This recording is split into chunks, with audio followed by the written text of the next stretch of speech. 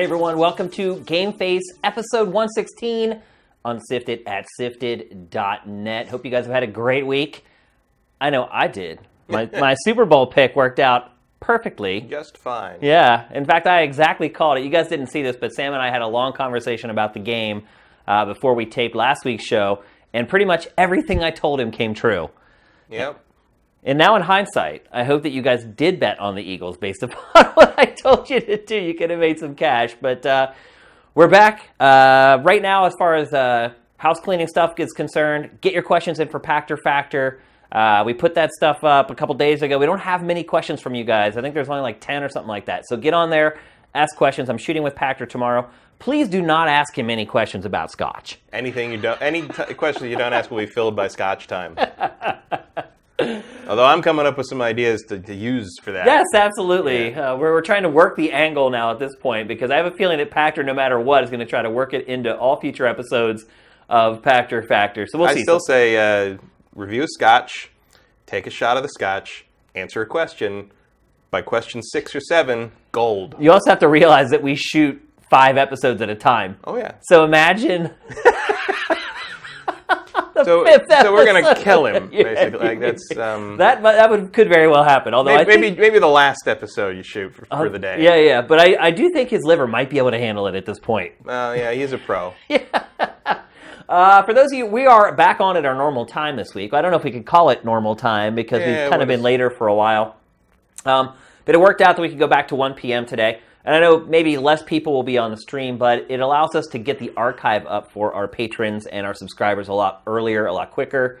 So they're not basically getting it on Saturday morning. Some of them can watch or listen on Friday night. So we're back in our old time slot. We should be here for a while, I think. So count on 1 p.m. Pacific for GameFace going forward in the immediate future anyway. I think that's it, though. Oh, for those of you who maybe weren't watching the show when it was on later and are used to watching it at 1 o'clock, it is February, and if you want to help us out, you can just go to the top of the player, to the right of the top of the player, and subscribe to us with your Twitch Prime subscription. You have to do it every month. It's really a pain. I don't know why it doesn't allow you to just set it and forget it and keep donating. But essentially what it does is if you're a member of Amazon Prime and you connect your accounts on Twitch, you can basically give us $2 for free for doing nothing. So if you are an Amazon Prime subscriber and you're here on Twitch, just click that button up there. It's an easy way to give us $2, and it's actually turned into a pretty good revenue stream for us. So appreciate it if you at least think about it, and I'll appreciate it even more if you click that button. So with that, let's get on with the show. Kind of slow right now, Matt, still. A little bit. We are in the doldrums of February, although I feel bad for my family members who are on the East Coast because this winter has just been brutal. So every time I'm like, oh, there's no games to play, I think about like all my friends and family back on the East Coast. We can't feel our feet. that are like drawing smiley faces on the frost of their windows. Yeah. So I don't want to complain too much. But we do have enough games to fill out this episode. It may not be the longest episode ever, but unfortunately I forgot one because every week Shane texts and says like, what'd you play this week? And usually it's like the main thing. But I forgot that I played Dissidia NT this week for like 2 hours, and which should give you an idea of what I thought of it. Yeah. So I'll just say real quick, don't buy Dissidia NT if you're not like the most die-hard Final Fantasy fan ever. I mean, it's kind of the same as the other games, because I played the first 2, except it's clearly used to be an arcade game because it's all based on like just playing the arena matches. And the story mode, you have to earn like materia from grinding matches to unlock the cutscenes, and like there's like 6 cutscenes before you even get to play a match in the story mode, and you have to spend like a thing on each one. And it's like I played like 3 hours. I got to see 3 cutscenes, and I was like, I'm out. Like I'm not, like what? Like your story's not. And everybody's got a real case of everyone's very pretty. Like, even by Final Fantasy standards, like, all the guys are very pretty. They have what Urusei Yatsura back in the day would have called girly eye disease. Just sparkly men, like you wouldn't believe. So I don't know if it might just not be for me. Yeah, maybe not. But, yeah, so I played a game and I forgot I played it. that's my review. Yeah, well, you're not alone. The game is not getting good reviews. It's sitting at like a 6 something on Metacritic. I mean, the other two, the previous two on PSP were super robust and had tons of campaign stuff and very twisty, windy stories and a lot of stuff to do. And this one is very obviously an arcade game that had a campaign just slapped on the side to call it a story. And they just ported the arcade version and then added some bonus characters. And my girlfriend's playing it a lot. Like, she's been playing it all week because she likes the characters. But, like, she keeps reporting to me, like, the games on Twitch that have more viewers than Dissidia. It's like all of them. Like the Barbie game has like 20 more viewers than Dissidia. Like it's losing out to like stuff I've never heard of. So and it's actually losing out to the mobile version. It hasn't been promoted very much. No, but the mobile version has like hundreds more viewers than the actual PS4 version. All right, well, let's talk about what actually our first topic is this week. It's a game called Subnautica. This game on the other end of the spectrum has been getting sky-high reviews. I tried to play it, Matt. I've played about an hour and a half of it. Mm-hmm. And the first thing I should say is that I think I've come to the conclusion that I just really don't enjoy survival games. I've tried so many, and a lot of them that people said are incredible. I'm just not a fan. I've played Ark Survival Evolved. And the problem I run into with survival games is getting started. There's always kind of this learning period when you first start a survival game of what I need to do, where can I find the resources that I need. You always kind of got to get over this initial hump to build sort of your first tool or whatever, that obviously then that turns into dominoes and you use that tool to create more. This is another game where I started playing it. I ended up searching the sea for like an hour. I could not find the basic stuff I needed to create my first tool, and I just gave up. So then you told me you were playing it, and I was like, okay, we're going to talk about it on the show. So I started investigating the game because I knew already the review scores were really high, and I knew that you said you had played it all week. So I started watching some videos of the game, and holy cow, wow, what that game becomes based upon what I've played. Now, this B-roll is of the first hour of the game, so we're not spoiling a lot for you here on the show. But man, like considering what I played in this early section here, into what ultimately the game becomes and what you can do, it literally blew my mind. Yeah. So it turned out I actually owned this. I guess I got it in a bundle or something, like in like mid-2016, because it was early access. And that's a crazy amount of early access. This is because it got released. It's like a 1.0 finally done. So I was like, I should play this. Oh, I have it. All right, I'll play that. And I really like it. I didn't really have any trouble finding stuff early on. You might want to try... what I realized by watching videos was that those tubes underwater have resources in them. Yes. And I was just swimming through them like, whee! Yeah, the coral... You got to look closely at everything. You got to hit everything with your knife. Yeah. You can cut pieces. And I think that's where the resources are that I need to build that first tool. I don't know. See, I'm not sure what tool you're trying to build. I think it's like the repair tool? Yeah. So I can't remember what... The repair tool took me a while. There was one component I had to find, and I can't remember what it was. Maybe it was copper. Because I need the repair tool to repair the things in the pod that will then set everything else in motion. Right. Like, you just got to learn... Like, there's little outcroppings, and you get close enough, it'll say you can break them, and, like, you'll find, like... I've gathered tons of resources. I've swam all over God's creation. Everything's in that first little area. Really? Yeah, it's the Safe Shallows, it's called. So I'm at the point, I'm still gathering the resources for it, but I'm about to build the giant submarine, the Cyclops, which lets you go down into the depths. Because you have, like, you get, like, a little, like, little jet thing you can ride on, and then you get, like, a little mini sub, and then you can find like a diving mech suit thing, and then the big submarine can actually carry those. So like you can use it as like a mobile base. It can go way down, and then but then like if you go way down, there's some stuff down. There's some crazy stuff. And the world's completely open, so you can go anywhere you want. And I started diving down into those deep pools, hoping that I would find the parts that I needed. And that's when you have to start managing your oxygen levels. The stuff I built early on was definitely oxygen tanks and the rebreather and stuff like that. It lets you kind of do whatever you want, and eventually I have a little base now right under the pod, and you get little radio messages that clue you into like where other pods might have fallen, and like so you can go out and find them, and it's really cool. So it's like an alien, your spaceship crashes on an alien world. Is mostly water, and like like the ecosystem is fascinating. Like there's all these weird little creatures, and like you can scan them with your little scanner, and like you get a little entry on what they are and how they work and what their place in the world is, and it's fascinating. I risk my life going up to like really dangerous creatures trying to scan them.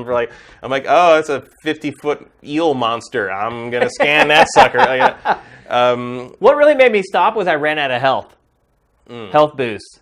And I was like, I don't know how to get more. I don't know how to make more. And I was just like, I'm done. There's a little, in the escape pod, there's a little thing that generates them. Yeah. And it's on a timer, right? Like a cooldown? It's like a 30-minute timer. And then you can build another one in your base. Yeah. Like it's every problem you run into, there's a way to build something to solve it. Yeah. And it's a lot of it's trial and error because that's just sort of what these games are. But it all kind of made more or less sense. And I had a lot of fun going to the different biomes. Here's one trick: save the game first. But if you get to a place, you can get to the edge of the world, like the traversal world, which is like basically the continental shelf just drops off into nowhere. And if you keep going, something happens. Oh, really? So I recommend doing that. But yeah, and I think it's cool also because like I have a giant, like, weird, like, phobia of, like, deep water, ocean, whatever's underneath there. So, like, this is really cool just because it's like, this is the best horror game I've played. And it's like, oh, I don't want to go down that giant trench, but that's where the gold is. I really dig it. It's what do you think it is about this that has kind of set it apart from all the other survival games? Because, honestly, I think this game has the highest aggregate score of any survival game I've ever seen. I think it's because it's like water and it's not just wandering out of a snowbound forest, for one thing. It's a change of pace. The imagination that has gone into creating the alien biomes and the world is really cool. So like you're not just like wandering through wilderness to find like equipment. You're wandering through a place you've never seen before, and it's fascinating just to see it, let alone. So like there's like multiple levels of exploration. So it's like you go to a new area, like this kelp forest, and you're like, oh, that looks really cool. And now you're like looking at all the little creatures, and now you're saying like, oh, what's this? But now you're like, oh, is there a wreck here? What's in the wreck? Is there what can I do with these weird little plants? So I can cut this and I get a vine, I can make something else with it. And as you find new equipment, you get new blueprints. You can cut the right material off something, and like it's like, oh, now you can make this. Like it gave you like it's like it gave you an idea. And then you have to find like wrecks and scan technical equipment to like get the blueprints to build new things, and like all those things are pretty meaningful upgrades for the most part. And like it really has a good pace of like expanding out where you can explore and how you explore and how long you can be underwater, and little things where like you get grab the right fish, and suddenly you can create it's an emergency buoyancy thing. Because like one of the big problems you'll run into is like you get absorbed digging around on the surface. And it's like, oh, you have like 9 seconds of oxygen left. Yeah, I've died many times trying to get back to the surface. So like there's a certain fish you can grab, and it'll give you a recipe for a buoyancy device. And like if you realize like, oh, I don't have any time, you pull the buoyancy device and it just rockets you to the surface. Bends be damned. Yeah, apparently that's not a thing here. Your suit is really good at not. I don't know. Well, the first thing I wanted to do is go to the main wreckage, and that's radioactive. It won't let you onto the ship. You need a suit for that. And that's cool. And you need a suit for that, and then like eventually you get to a point where I need a laser cutter. So that meant you need to find a diamond, and then you go, where a diamond?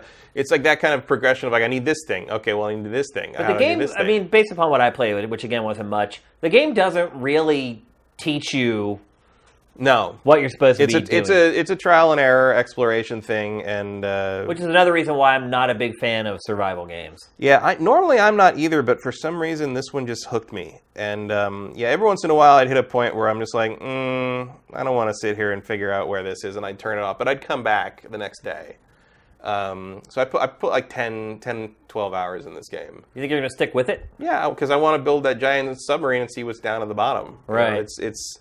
And like I love, because like the submarine and like you eventually get to build like a moon pool. So like you've got the little like the submarine docks in there, little submarine, little mini sub docks in there, and you can like power it up, and you have a little modification station that can like make it look better. And like when I was searching through one of the wrecks, I found like a little module. I'm like, oh, I plug it into the mini sub, and now I've got a little inventory thing. I got to expand my inventory space. Like it's very good at like rewarding you for poking around. And a lot of survival games, like you feel like you just kind of you've wasted your time poking around an area, like, oh, I found water, right? You know. Yeah. But like this game, like really does that well, and like there's a reward for doing things, and it feels good. One thing I would say is the water does change things, because in other survival games, a lot of times you can see for 3 or 4 miles ahead. In this game, you really can't. And then, like you're seeing now, it does get dark, and then you have to use a light down at the bottom of the ocean. That's when kind of the horror elements creep in a little bit. The other thing I would say, if you're starting, like one of the things you can build is a beacon. And you can put a beacon down. It's like 1 copper, 1 titanium, or so. It's very cheap to make. It's a little beacon, and you put it down, and you can rename it whatever you want. You can always see it on your HUD, basically.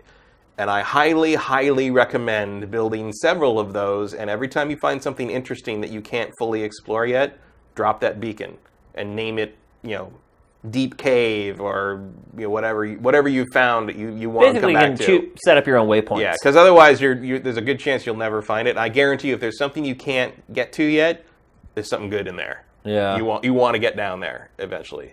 So, how much is this game? They sent me a code. I don't remember. Probably should look at the price. Because I bought it years ago. I must have been in like a Humble Bundle or something. I can't imagine I would have. I don't buy early access stuff really. Yeah. Certainly not early access survival games. It's crazy that you bought this game like 2 years ago. And it's just now at version 1.0. Well, it's early access. But I will say it's polished. Yeah, you can tell it's been in early access for a couple years. And I think I must have started it up at some point because I had played it before, and I think I just sort of like fiddled around with it and couldn't figure anything out and just like walked away. Those guys suck. Yeah, they do. Yes, they do. To walk away from it, and like I'm starting this time for some reason, whatever. I just got it. It clicked. I don't know if they adjusted something or if they changed some things so it made it easier to figure out how everything fits together. But I think it's great. And I'm also like, everybody knows I love scanning things, and like I like alien worlds and stuff. This is sort of like, there's a little bit of No Man's Sky happening here. It definitely has that vibe for sure. It's just so damn strange, and there's little mysteries like you piece together, like you get like logs, and you kind of find out like and like it turns out there were people who were there before, and like there's bigger mysteries to kind of uncover the deeper you go, and that's compelling as well, and. Yeah, if you have any, and there's a mode if you really don't like the survival stuff, because in the standard game, like there's all the normal stuff with survival. There's hunger and thirst, and you have to build things and repair things and keep your life up and keep your ration up. There is a mode where there's no hunger and no thirst, which is right up my alley. Which you might want to try that one. It's probably more fun if you don't want to like just spend all your time trying to purify water. Yeah. And then there's another mode. That's the other thing I ran out of was water. Yeah. There's another mode where where it's just there's no limit. You can build anything. You can just mess around. Like a creative mode, and like that I didn't use that, but I feel like that might be helpful if you're trying to figure out like, oh, what does this do? How does this work with no penalty? And kind of seeing what does this look. That's another thing I found useful when I end up with a new resource or something, is dropping it and seeing what it looks like, so I know what I'm looking for later. Oh, interesting. If I could deconstruct something, and I'm like, okay, what does titanium look like? Okay, it's a little like kind of dark asterisk kind of thing. Yeah. Like, okay, so I know what I'm looking at now. If you have any interest in survival stuff and in managing your oxygen levels, like this game is really good. Like it comes out in a good spot, because if you're not playing Monster Hunter World right now, you're probably looking for something to play. Yeah. And this is time consuming, this game. Yeah, time You'll get a lot of value out of it. Like there are a couple nights this week where suddenly it was 3 a.m. Yeah. And I was like, what? Go in to play this after dinner, and it's just like, oh, it's 2 a.m. Next thing you know, it's 5 hours later. Yeah. It hooks you. At least it hooks me. Like it one more dive, one more trip out, one more. It's that treadmill of like, oh, I got the thing I needed. That let me build the thing I wanted to build. Where can now I get to go use this? Right. Oh, that let me find this thing, and now I can. Oh, I bet I can do that. It snowballs. The breadcrumb trail for games like this is paramount. It's really important to keep you going. And I would say, like I could tell already. Like I could see the sequence of events I needed to complete. Mm. Which in a lot of Ark Survival Evolved. Have you ever played that? I tried. Just surviving the first 5 minutes of that game, depending on where you spawn, could be nearly impossible. it was just like a mad scramble to basically chop down a tree, create a fire so you don't freeze to death, like right away. And this game does ease you into it a lot more than that. It's not immediately urgent right out of the gate that you need resources or you're going to die. Yeah, once you figure out how like kind of how water works and everything, like in terms of like purified water, like it's pretty easy to keep on top of it as long as you plan ahead. Like you always want to have water on you. You can't and you can't like don't save it to the last minute. Like I did that once where I tried to go like, oh, I'll just go back and purify some water, and I died of thirst while I was purifying the water because it didn't happen fast enough. And like death isn't a big deal in this game. If you're out somewhere, you'll lose some items, but if you go back, they're still there. Yeah. There's some neat things in this. Like I definitely recommend it if you don't like auto hate this kind of game. Let me check. Actually, I'm going to look really quickly to see how much this is, so we inform our folks about it. I think it's probably, I'm guessing $30. Maybe. It seems like it's probably 25 or 30. Is it coming out for consoles as well, Matt? Wouldn't surprise me. But I don't think there's anything announced for it, but it would be a very smart console release, I think. Let's see. Yeah, well, actually, it's just PC, Mac, and Xbox One. Oh, okay. So I don't think it's out for Xbox One. Although, based upon how well it's doing, I have a feeling... Although Google says PlayStation 4. Oh, it does? Yeah. It's got to be coming. $24.99 on Steam. Okay. That's not bad. I mean... I've spent $25 on way dumber things. I think we all have, without a doubt. So that's not bad. $25. I mean, most reports are saying they've got dozens and dozens of hours out of this. Yeah. So I would probably be willing to play it again, frankly. Like even and I don't say that about survival games much, but like I enjoy kind of poking around this world, and I would be interested to see how fast I could find all the stuff I'd need to build the giant submarine and stuff like that. It's my kind of thing. All right. Let's move on. We're going to talk next about some big news that released for Red Dead Redemption 2 this week. I think we're going to get stuff like this. Yeah, there's going to be pretty a regularly. Constant drip feed, I would say. This was a leak, by the way. This was not something that was officially announced by Rockstar. Doesn't happen much with Rockstar. No, it really doesn't. But the big news is that there's going to be a Battle Royale mode. Actually, probably the bigger news is that the multiplayer is going to be crazy. There's tons and tons of modes that were not announced, but leaked. And one of which is a Battle Royale mode. Another one is like a Grab the Gold mode. Mm-hmm. So it looks like multiplayer is going to be a big part of it. The other thing that was announced was a first-person mode for the game where you can play in first person. Nah. You won't play in first person? Nah. No? I like seeing the character and seeing the world more. Not like in general, but I just find like I find like the Rockstar GTA style games play fine in third person. I don't need a first person mode. Yeah, because there was first person in GTA 5, right? Yeah. Like, sure. I mean, I never use that either. I mean, sure, put one in. Like if people want to use it, awesome. More options are always good. I prefer the shooting from that perspective.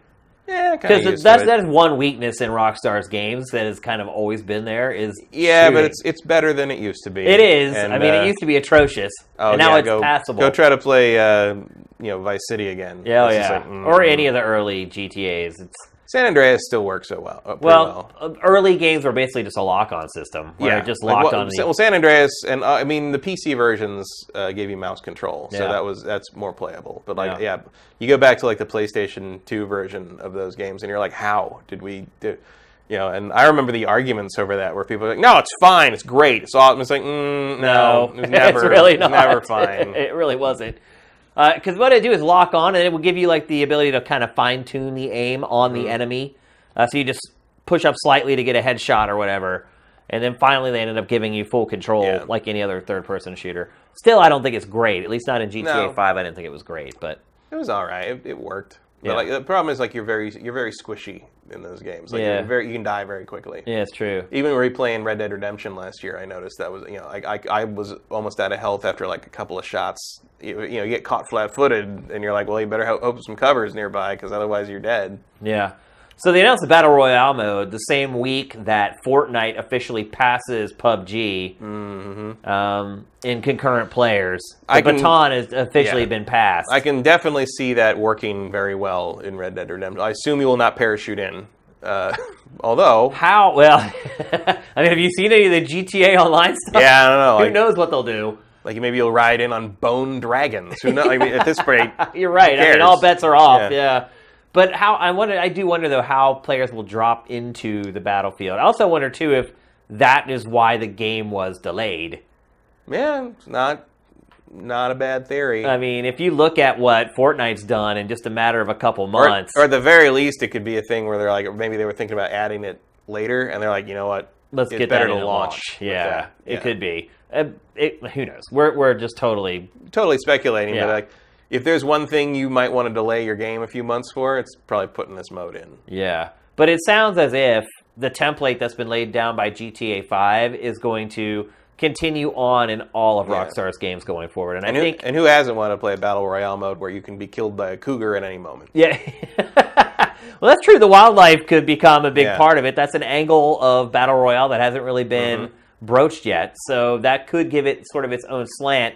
But I think what we can do is look at what we've seen from GTA Online and kind of assume that that's the type of thing we're going to get from Red Dead 2. And you'll be able to buy little treasure chests full of currency or whatever. Like and you'll be able to buy like some crazy stagecoach for like 5 billion and like the shekels or something. The 4 horses of the apocalypse. And there'll be weird You're right. stuff. You'll be able to buy like crazy expensive horses. And did that really resonate with you? Does GTA Online do it for you? No, I didn't like it at first, and then I went back to it with my friends after the Heist expansion went up, and we really enjoyed that and played with that a lot, because that basically gave us a way to earn enough money in-game to buy good stuff to permanently have, and it was like, until then, we were you just felt like you were struggling along with the stupid PvP stuff. There was nothing you could really do to earn a lot of money quickly. But like the heist stuff, all of a sudden you're making millions. Like if you're playing these heists well, and we were pretty good at it, and it became a lot more fun then. Because then like we could have these cars, or one of my friends bought the tank and like would drive around in the tank, and one of them bought like the attack helicopter and would fly around. Like if we were like in a public game and people were like being jerks, like I'd be like, hey, like we got this guy, and he'd pull out the helicopter and fly and just bombard them until they left the game. See, it's cool when you're on the good side of it, but what really turned me off to GTA Online, first of all, was the whole ATM thing. That they changed. Yeah, right. They did. So you can do that through your phone now. Yeah, and I think actually it may have come very quickly, that change. Maybe. But it wasn't even just that. I mean, I felt like it was a playground for griefers. Yeah, in general. Early on, that's definitely what it was. Because that's why we stopped playing it. And like I remember, when we went back for the heist thing, we weren't looking forward to that. And we made a bunch of money. We're like, we got to get back to the ATM. And some guy killed one of my friends and took his money. And he's like, and like he basically, because you could hear people, like he's like, what, he messaged him or he talked to him. I don't remember. I wasn't there, but like he messaged him or something and said, why do you have this much money on you? And the guy, he's like, well, because I was trying to get to the ATM. He's like, you don't have to do that anymore, dumbass. Yeah, pull up your cell phone. Because we didn't know. You didn't know they changed that. And it was the quality of life improvements between launch and the heist update were substantial. I mean, that's one thing. Rockstar did respond very quickly to complaints. But the other issue that I had with GTA Online was that what I like to do online with Grand Theft Auto is just get friends together and just have fun. Just set up crazy stunts and you can't do that because you always have other people like messing with you. There's some dude you can now. Like we used to play custom modes and like private games or whatever, and that was fine. Like we spent weeks at one, but it was like somebody made up this mode where like it's a giant floating platform, and one team is on the platform and the other team has infinitely spawning like McLarens or like super sports cars around the corner, and basically, the idea is like the one team drives the cars and goes off these ramps and tries to hit the guys on the floating platform and knock them off. It's like bowling. And the people on the floating platforms have rocket launchers. And like, so you're trying to shoot the cars as they fly up, and like, there'd be just things where you're flipping over and like dodge somebody like corkscrewed around a rocket and like caught a guy with a tire and like he I mean, we played that for weeks. Was that the PC version or console version? That was PS4. Because there was at some point you could get like game modes, like game mods, basically that people created in the editor, and you could pick them as download them or whatever and play them as modes. So we would play that over and over and over again. Like I said, I have not played it in forever. Like it's like literally very different. Like a month and a half or 2 months after it initially came out was the last time I touched it. By the time between that and like the Heist update, it was a completely different game, and I'm sure it's even different now. I haven't played it since the heyday of the Heist update, and I'm sure with the new update, it's even crazier and weirder. So it's a good example of where Rockstar can learn from one game and then import that knowledge over to the next. Sure, they really stuck with it. Yeah, so hopefully Red Dead 2 doesn't go through the growing pains that GTA I feel like 5 they learned a lot from GTA Online, and I feel like obviously learn how to make a lot of money. Yeah, well, it's not going to be perfect, but I think it'll start further ahead than GTA Online did. So are you cool with all the leaks that came out, all the information? As long as that single-player game's still there, I don't care. Yeah. Like it's just icing on the cake, actually. Yeah. Like, I'm there for the campaign. Yeah, it's like I wouldn't have regretted buying Grand Theft Auto 5 for full price, even though I wasn't a huge fan of GTA Online, like... Because I played the base game for like 60 or 70 hours. My main thing with GTA Online is a lot of the stuff in GTA Online to me feels clearly adapted from single-player content. Like, I feel like the heist stuff was supposed to be part of the single-player game. Because the whole single-player game thing, like, you get the mechanics of, like, hiring the team, and the team can upgrade their abilities. And, like, you do, like, 3 heists. Like, none of that ever matters. Like, the way they set up the heist thing feels like this is the meat of the game. You're going to be doing this a lot. You're going to be building a team. You're going to do, like, 9, 10 of these, and it's going to be, there wasn't. You're going to end up, what this is going to end up being is going to matter. And, like, it wasn't. It feels to me like... They were the best parts of the game. Yeah. It feels like they lifted that out of the game and made it an online mode. And... like, so part of me wishes that had been single-player content. I think that's also probably true. So that's the big question. Would you rather have these online modes, or would you rather have single-player DLC? I'd rather have single-player DLC, but I'm probably a minority. Because you're taking out what Rockstar does really well, which is create characters and writing and scenarios. And I mean, I had a good time playing the heist stuff. I just wish I didn't need 3 other people to do it. Right. Because while I did enjoy that, like, I also would have enjoyed like what they're setting up with Lester in the single-player campaign, where like, I gotta plan this, and I have a team, and I gotta decide who to bring in for each heist, and like which one, you need this expertise for this, but that never happens. It's all story. Well, you're gonna rob banks in Red Dead 2, and there'll be a lot of elements. I mean, hopefully that kind of mechanic is brought into the single-player game as well as the multiplayer, because I think that's a fun thing to do. But sometimes I don't want to find 3 other people to do that. Exactly. All right, let's move on. We're going to talk next about E3, which is not all that far away. No, it's like 120 days or something. It's just a few months away. E3 finally opened up media registration this week and also kind of announced some changes that are coming to the show. Probably the biggest change to E3 this year is that it's kind of found, as the graphic says, a happy medium. Last year it opened it up to the public for the first time, which we thought was a great idea, and we have been talking about it for years, that that's something E3 needed to do. However, it kind of went too far the other direction. Well, they just didn't plan around the idea that all of a sudden you're letting in thousands more people than you did before. Yeah. And it was, I mean, the floor was chaos. It was yeah. And like, it was the first time, I mean, I'd been to what, like 18 or 19 of these things? 19. I think last year was my 19th E3. And it was the first time ever I skipped a day on the floor. I didn't go to the floor on the last day, or one of the days. I was there. And like, it was either... and it was good. It was the best day on the floor, but it was still way more crowded than most Fridays. Yeah, it was really crazy. And for a while there, it was pretty, Thursday, the last day, Thursday, used to be, for the last few years, kind of the good day for getting to see things, because once they cracked down on photo IDs for badges, like, because that was the kind of the tradition, was like the bigwigs would go home on Wednesday night and they'd hand their badges to the underlings. Yeah. And then those people would go on Thursday. So now you couldn't do that anymore, and like Thursday became sort of dead. It was. Yeah. I mean, I remember a couple years ago, like we were standing around in a major big intersection in like the main room, and like there was just nobody anywhere. We've seen everything, and I can understand if you're running E3, you don't want that to happen. So might as well let some people in, but like they just didn't plan. I've seen conventions at the LA Convention Center that don't feel like that. Oh, yeah. It doesn't have to be that way. Like you got to redesign the walkways. You got to redesign how the booths are laid out.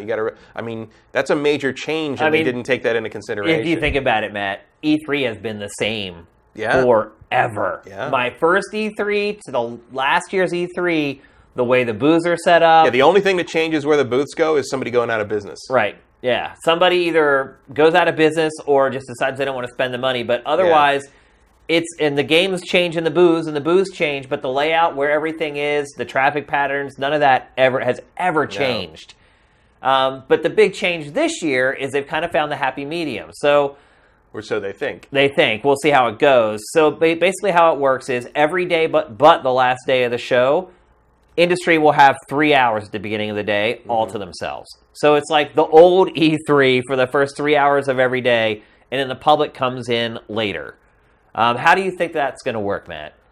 It's not enough time to do what people need to do, but it's better than nothing. Exactly. That's why I said happy medium, because I don't think there's any way they're going to go back to just industry only. I don't see that happening. And I think the argument can be made I don't think they should. Yeah. And I think making Thursday sort of the big public day is wise, because that's, a lot of industry folks take off after when, Thursday's been traditionally sort of the quiet day for a long time.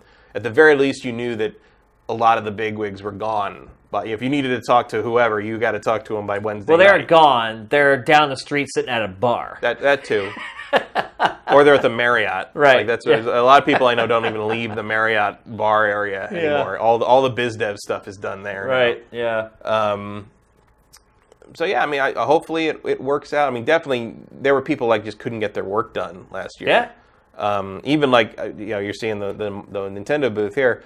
Like at some point, I think it was I can't remember. Here's the big change, man. I think it was IGN or something. Basically Reggie and they were 20 minutes late getting for their live interview, and they're like, we couldn't get out of our booth. We're sorry. It was just there's nothing they can do. Really the big change for us from our perspective is, one, you got to make sure you get there right as soon as it starts. But two, we'll be able to play pretty much anything we want. Mm-hmm. Because those first few hours is just going to be us, and you can kind of schedule your week out and say, I need to play these 40 games or whatever. And if you're smart about it, with 3 hours at the beginning of the show where you're not fighting against the crowds, you should be able to see pretty much everything you want to see and play pretty much everything you want to play. So I feel like E3's done a pretty good job striking a balance between the public and the industry. And then the other thing of it, too, is that they've changed how they're doing the general public passes. So those have not gone on sale yet. Media registration, industry registration is up. General public cannot register yet. But when they do, the first 1,000 passes are $149. And then everything after that is $249. Wow. Yeah, so they definitely want people to... And it's weird for you to announce that, and then not announce the exact day and time that those are going on sale. It seems a little odd how they ended up announcing it, but they're trying to incentivize people to jump in early to make sure that they're not kind of left twisting in the wind, so to speak. But I think overall, smart. I kind of figured they'd kind of go all in one direction and then dial it back a little bit. I will say this. You're seeing B-roll from E3 last year right now. It was a lot more lively. Yeah. The last couple of years, it had almost gotten a little bit embarrassing at times when you walk in there. Because what people don't realize about E3 is you get a lot of people going to E3 that really don't care about E3. So when I was at Viacom, every year my boss would say, hey, there's all these other Viacom bigwigs from New York who want to go to E3, but they don't want to deal with E3. They want to see all the good stuff in 2 hours. And so just like everyone else who goes to E3. Pretty much, yeah. So, but because we worked out in LA, they worked out in New York, and they were really the gatekeepers to what we did. They held our budgets and figured out how much money they were going to give GT every year to create content and all the other stuff that we did. And so it was important for us to impress these folks and make them feel like the gaming industry is a big deal and it's something worth being a part of, particularly towards the end of GT, where we are starting to sense them pulling back from GT and gaming and not really want to support us anymore. It became very important for us to impress them. So I would set it up with all the PR people, appointments to see the best game in their booth, and I'd take them on a 2-hour tour of the show floor and let them play all the big stuff. What happened, though, usually is that they wouldn't want to do it until Thursday. And so they'd show up, and there was, like, nobody on the show floor. Like, everyone's hungover or whatever, they're not there. So they're walking around with me. This is supposed to be this big VIP tour that only they were going to get, that they got this exclusive access to these games that other people had to wait hours to see, blah, blah, blah. And they walk in there, and there's nobody there. And there are hundreds, maybe even thousands of people at E3 that are in the same position that I was in at Viacom, trying to show the people who pull the strings how important gaming is, how big gaming is. And they would walk into the show and be like, "Really? This is as big as gaming gets?" That's what you say. No, this is exclusive. It's very exclusive. Yeah, I mean that's what I would say to them. But they're like, "How exclusive is this? There's no one else waiting in line." So there's lots of people who are in that position where they have like the CEO or the CFO of their corporation coming in to look at the show for a couple hours. You need to really impress them so that they think gaming is really happening. And the way the show was for the last few years before they let the public in, that spectacle wasn't there. So. I think this is good for a number of reasons. I think the bigger the spectacle, the more mainstream coverage you get. I mean, I just think they went a little overboard last year. They're reeling it in this year. I think that they've found a sweet spot. But as always, we will never know that until we step foot on the show floor for the first time. So, so I think headed in the right direction at the very least. Yeah, I mean, what are you going to do? We can't do anything. They don't ask us. No, I wouldn't. I mean, I would not really probably want to pay $250 to go to E3. Not worth it. Yeah, because I mean, here's the thing. Like, so now the public has less time to see this stuff. So how big now is the line going to be for whatever Nintendo's big thing is this year? which is always the longest line. Whatever Nintendo's doesn't matter what it is. Doesn't matter what it is. It's always the longest line. Could be Animal Crossing slap in the face. Like people will be lined up out the door. So it's going to be harder to slap me in the face, Tom like Nook. That. Come on. Yeah, you have less time, the same amount of people. It's going to be harder to get in to see that stuff. Charging $200 and some for that's steep. But I don't know. If somebody decides to come to LA, make a vacation out of it, maybe go to E3 for a day or two. You can do it, but it's like also, I don't know. I'm also comparing it to like the old days when like, I mean, I still didn't pay to get it. It was like, there was a point at which you could go to E3 and like, if you were lucky, you could win a wave bird. Or I won a wave bird once.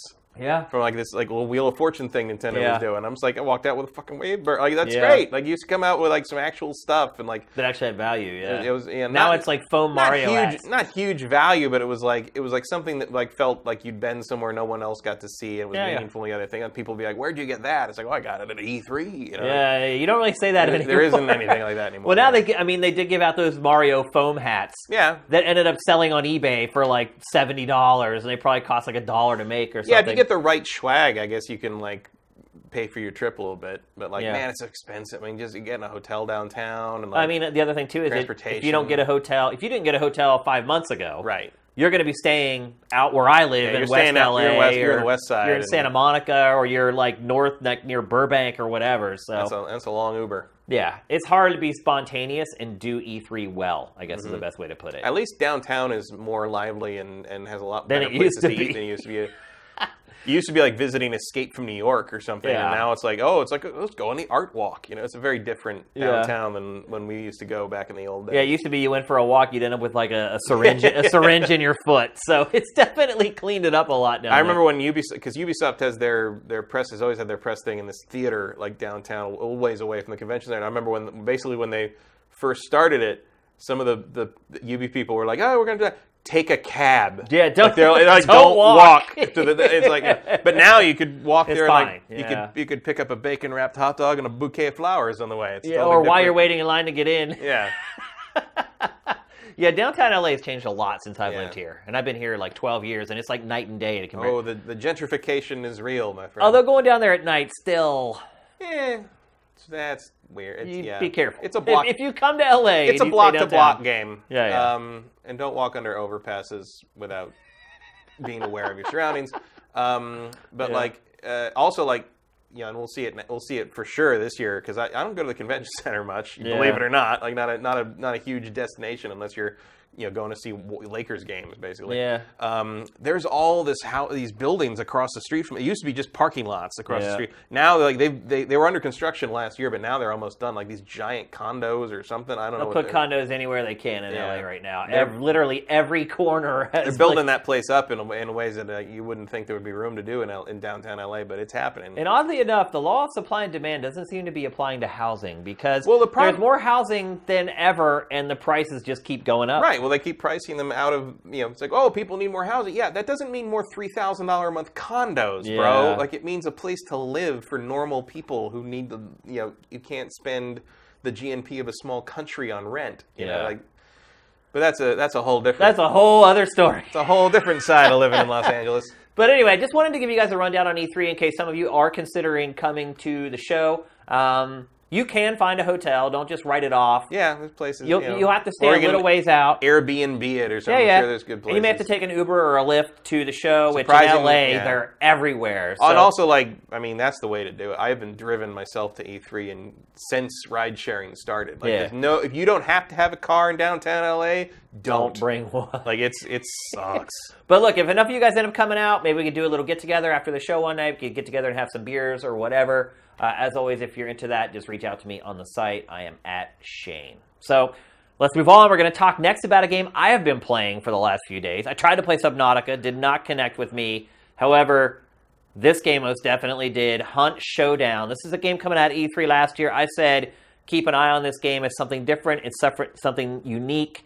Even in the asymmetrical shooter world, it's something different and unique. And then consequently, it started getting a lot of nominations for Best of E3 and even won some awards. I think it may have been like PC Gamer's Game of the Show or something like that. Yeah. There was at least one publication that really went all in on it.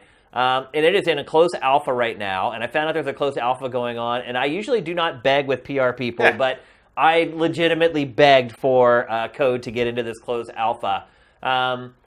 If those of you who haven't been to the site for the last couple of days, we just published a play view of this that goes pretty in-depth on the game, but it is like all play views. It's part video preview, part let's play. So I'm going to go dive a little bit deeper and maybe take some questions from you, Matt, about the game. I got you a code as well. You have not had a chance to play it, though, right? I haven't played it yet. I was underwater. Yep. So it's a good thing that I did decide to play this. And as you guys know, if you've watched GameFace or if you've followed me through the years, I am a big, big horror fan. I love horror movies. I've been a little gorehound since I was like 8 years old. So I love games like this. And I would say if you are the type of person who gets squeamish playing scary games, don't go anywhere near this game. I'm not kidding. This game is intense. Pretty much from the moment the match starts until the moment you die or you take down the boss. I will say that the game is different than I thought. So let me just give you kind of a quick rundown of the gameplay loop. So when you start, you go into matchmaking. You don't create your own character in this game and then build up your character. You get what are called recruits. So when you first boot it up, they give you a little bit of money and they give you the option of 3 different characters to choose from. And each one has a price you have to pay to essentially rent that player. And each character or recruit has different attributes. They have different weapons, different things devices that they can use. They have different buffs and things like that. So you choose which one you want, you pay the money, and then that is your player for the game. Then you go into matchmaking. You get matched up with one other player. So the whole game is teams of 2, which I love because this game could very easily turn into a grief fest. So you only need one person that you can trust to join up and play. And I will say all the people who are on the alpha are amazing. I did not run into one jerk the whole time I've been playing this, and I played it for 3 or 4 days. So you team up with one other person, you spawn into the world, and in this world there are teams of 2 all over the map. Basically what you're trying to do is you're trying to find a boss. In some ways it's a boss rush game. There's one boss on the map, and all the teams are trying to be the first one to find it and then kill it. And so to find the boss, the map is pretty large. It's not quite PUBG size, maybe a half of the size of a PUBG map, something like that. And what happens is you have this ability called Dark Sight. And you push a button and you go into this spiritual world. And what it does is it shows you where clues are. And they appear, and you can see right there, I'm kind of looking up over the hill where the clue is. There are these blue globules of light. And you just basically start making your way towards those clues. Now, the clues are the same for every team. So every team is using Darksight and finding the clues, and they're trying to get to the clue. Because what happens is when you get to a clue and you activate it, it will darken parts of the map and to show you that, hey, the boss is not in this part of the map. But as you might also guess, you get like bottlenecks at the clues because all the teams are going to the clues, trying to get the clue, and then trying to go to the next one until it's narrowed down and it shows you exactly where the boss is. So there are 3 different clues that you have to find in each match. Once you find the third one, literally an icon on the map says, the boss is right here, and you go to that house. So along the way, you're having these interactions with other teams. Sometimes you get killed. Like a lot of the games will end at like the first clue because you'll come rolling in, some dude will be in a bush like waiting for you to come show up, and he'll just cap you or whatever. Fortnite style. But you can't, but here's the thing, you can't just kill the other teams because ultimately you have to fight the boss at the end. And the bosses are total bullet sponges. Like you have to fill them full of lead to drop them. So there's this uneasy alliance that you have with other teams while you're playing the game because you realize you may actually need their help to beat the boss. Just 2 people trying to take down a boss, I never managed to do it with just 2 people. So it's possible probably. Maybe once you upgrade and get better weapons, it'll be easier. But we were never able to do it as just 2 players to take down the boss. And so once you do manage to take, and there's one of the clues right there. And sometimes they'll have guys camping there. Jump scares are pretty much non-existent in the game. They're pretty respectful with how they do that stuff. But this was one case where, oh my gosh, there's a clue. And you come around the corner and a dude pops up. So you can see, maybe I'll even show in this footage. So yeah, you can see how it closes off part of the map. And now you know that southern side of the map is where the boss is. Get one more clue, it'll show you the exact house that the boss is in. So once you find the boss, you have to crank open the door and you go into the building where you're going to fight the boss. And while you're in there, other teams can show up because once you discover the boss, it sends a signal out to all the other teams saying, hey, a team has found the boss. And they can look on their map and it'll show them where the boss is. So as soon as you go into that room, you have to expect that the other teams are going to then rush in and try to either kill you and kill the boss or help you kill the boss. Again, it's like an uneasy alliance. The other thing you have to keep in mind while you're playing is that other players can hear you. So there's enemies scattered all over the map, just random zombie-like creatures, some really big creatures, dogs. And you can choose whether you want to fight them or not. Sometimes they're fast enough that they'll track you down and you kind of have to fight them. But you can try to kind of go stealth and like avoid them if you want to. But if you talk to your teammate, which is very, very important, everything can hear you. The enemies can hear you. The other teams can hear you. If you fire your gun, the other team can hear you and come looking for you. So, like in this game, a lot of games I just leave the mic on all the time. In this game, I don't do that. I have push to talk enabled so that it's not picking up when my wife comes in and says, Shane, what are we having for dinner or whatever? Because it'll literally like draw people to you. So there's all these kind of mind games going on, and then ultimately one team finds the boss. And once that happens, everyone's alerted. Here's where the boss is, and all the teams come rushing into the boss space. Now, so you don't, when you find the clues, only your team gets to see that, yeah? Or does it do that for everybody? Until somebody finds the boss. Okay. Yeah. So it's not, if somebody else finds a clue, it doesn't cut off a piece of the map for you. You have to do it all yourself until someone finds the boss. And at that point, the map basically is irrelevant. It shows you exactly where it is, and then you try to run and get there before they can take the boss out. So from your perspective, unless you're in one of these uneasy alliances where you're working with another team, you want to get there first. You want to drop the boss as quickly as possible, and then you want to set up, because once you take down the boss, it's not over. You have a period of time where you basically have to defend. So in this case, it turns into kind of like a horde mode, where the other teams start coming to where you fought the boss, and you have to defend that location for a period of time. After you defend the location for a period of time, then you have to take the loot and you have to extract it, a lot like the Division, like the Dark Zone in the Division. And so if you're the team who decided not to help fight the boss, or didn't fight the boss and didn't kill the boss, or maybe you missed that horde mode section of the game, you can always just go and camp at the extraction point. So as a player, you're never free of tension in this game. The way they have designed it is really brilliant. Like, when you are creeping up towards that extraction point with the bounty, you are just on pins and needles because you're like, because you don't know. It never tells you like all the other teams are dead. You never know if all the other teams have been eliminated or not. So you're always on pins and needles walking to that extraction point, waiting to sort of get your loot. The other things I like about it is that it encourages team play. If your partner survives till the end with you, you both get bonuses, so you're incentivized to keep your teammate alive, which cuts down on griefing significantly.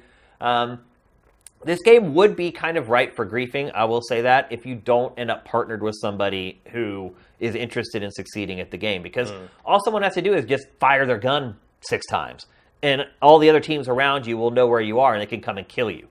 So there's like that balance to walk. It's like, I don't want to kill too many of the other teams because we may need them at the end, but I don't want there to be everybody left because then it just turns into a free-for-all at the end. We could kill the boss, and they could come in and swoop up the loot and take it to the extraction point and get all the cash. So it's like this mental gymnastics thing. You're always thinking in the back of your mind, like, is someone following us? And then you get mixed in with the wildlife and the monsters that are on the map. It is an intense game. I never got to play in the daylight. Every map that I played was in the dark. I don't know if maybe they had daylight maps. I know there are daylight maps.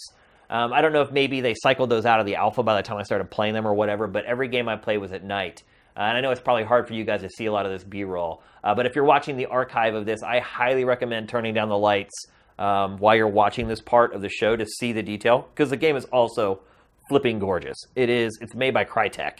And you can see Crytek's pedigree throughout the entire thing. The lighting and everything in it is just incredible. I am having a blast with this. It doesn't seem like this game is getting anywhere near the hype that it should be getting. Here's a boss fight, by the way. So this is one of the spider boss. And you're basically in this barn fighting this spider. And just the pitter-patter of the spider's feet. The audio in this game is incredible. The sound design is incredible. The spatial audio for the surround sound is absolutely amazing. Like, the spider goes on all 4 walls, and he's very fast. So you could lose sight of him, but the surround sound actually tells you where he is, and sometimes you can hear him, like pattering up behind you. You're like, oh my god, you turn around, like, right there he is, and I'm having a blast with this game. I really, really like it. I don't want the alpha to end. I don't want to stop playing it. I feel like people should be paying attention to this game. There hasn't been a lot of media for it. Crytek, in my opinion, has not done a great job promoting the game. But it doesn't help that it's PC only. Yeah, for now. So the game started development like 5 years ago. It's been in development for a long time. It was originally announced as a free-to-play game. Crytek has since walked back on that. It is not going to be free-to-play. They haven't announced how much it's going to cost. My guess is probably $20 maybe. And then maybe they get you with microtransactions to upgrade gear and stuff like that. Because it's still there. Like, you know, the whole gear upgrade system and everything is still in there. But yeah, it's just not been marketing or promoting this game very well, in my opinion. So I do recommend, if you're looking for something different and you like horror games, I would go to its game page on Sifted and I would follow this game. You're not going to get bombarded with media because they aren't putting out a ton of it, but you'll be kept up to date on console versions if they're eventually announced. Like right now, Crytek's official line is possibly PS4 and Xbox One. But only PC for now, so we don't know that yet. There's no release date for it yet. But they like money, so I guess console versions are in the cards. I would think. I honestly think that this game has an opportunity to become like huge, but they're not marketing it very well right now. I mean, obviously we're helping here by talking about it on GameFace, and obviously we publish a playview for it. But this game's flying under the radar, and maybe at E3 this year it kind of comes out from under the covers. I feel like that's the last time I heard about it was E3. They don't release hardly anything for it. Like there's like one official trailer that they put out for it. I think Sam's rolling it right now, but look, you know, in the playview we talk about some of the failures from asymmetrical multiplayer games like Evolve and Friday the 13th. This one definitely feels like something different, and it's not so complicated and convoluted that you're just kind of left wondering what to do like you were with Evolve. And it's a better game than Friday the 13th was. Like, I feel like Friday the 13th kind of is carried on its novelty. The fact that it has that IP or that license tied to it is why a lot of people play it. This is the best of the bunch of the asymmetrical multiplayer games, and I'm only playing the closed alpha. So I can't imagine when all the features are in there, it's optimized. It does run a little rough at times. No, it's Crytek. Yeah. And, you know, they push hardware to the limits, et cetera, et cetera. But I think this really has an opportunity. I wouldn't even be surprised if this does come out this year, if this is one of those games that gets some Dark Horse Game of the Year mentions at the end of the year. So keep an eye on this one, folks. I'm having a blast with it. In fact, I'm going to play more this weekend. My work is done with it at this point. I put up the play view. I've talked about it on GameFace. I don't have to do anything more with it until it comes out, basically, and I want to go back and play it. So I'm having fun. You guys might, and in fact, I think you can go to huntshowdown.com or whatever, and you can still apply to get into the closed alpha, although it seems like they've let a lot of people in because I never have to wait long to get a game, literally like a couple seconds. The loading is really long. That's one thing I'll say. Playing a closed alpha, you expect stuff like that. Also CryEngine. Also CryEngine, exactly. It does take a long time once you get a partner to get into a game. I guess I should have mentioned before we move on about leveling up. So as I mentioned earlier, you have the recruits, like the people that you pay for to play with. You can level them up, but there's permadeath. So if you go into a match and they die, and ultimately there's only one winner of every match, or two if you have a team, they're gone. And then you have to buy another one. And if you run out of cash, then they end up giving you these freebies that you can play with, but then you don't get as much XP. So in addition to leveling up the recruits, which the best I ever got to level up to was like level 3 before he died, you also level up your account. And as you reach new levels from the XP that you get from playing, you unlock new weapons that you can purchase. So very simple progression system, but still effective, and a lot of fail-safes in place to keep griefers from sort of gaming the system, so to speak. So I'm loving it. I hope you guys can get in. If you do, let's play. I'm Dinfire on Steam just like I am anywhere else, and I will definitely play with you guys. I'll be on there this weekend. So let's move on. All kinds of little leaks coming out this week. Just like little tidbits here and there. Most of the stuff incredibly reliable. In this case, though, this is actually information that came from official channels at Square Enix. The new Avengers game is going to be a game as a service, essentially. With no further details. Yeah. What that means. Interesting. I mean, they said it'll be a world that you'll be able to love and play in for years to come. Yeah, I've heard that before. I mean, I wonder if that's like kind of the effort of trying to replace the revenue stream that was Marvel Heroes, which was basically the same idea. You wonder what, because usually I think game as a service sort of conjures up ideas of like a Destiny 2 sort of thing.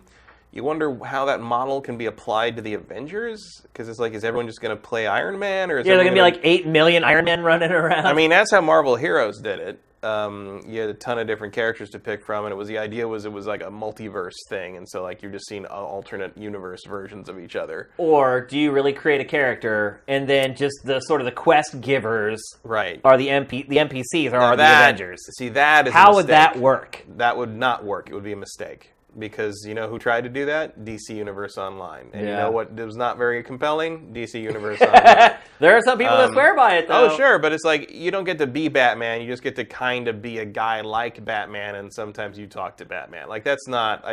It did last a long time. I mean, it's still going, DC Universe Universe still going, Online. But it's like... I don't think that's not how you hook the mainstream. If you want this to really be a big mainstream hit, like, you gotta let people play as the characters they want to play as. Yeah.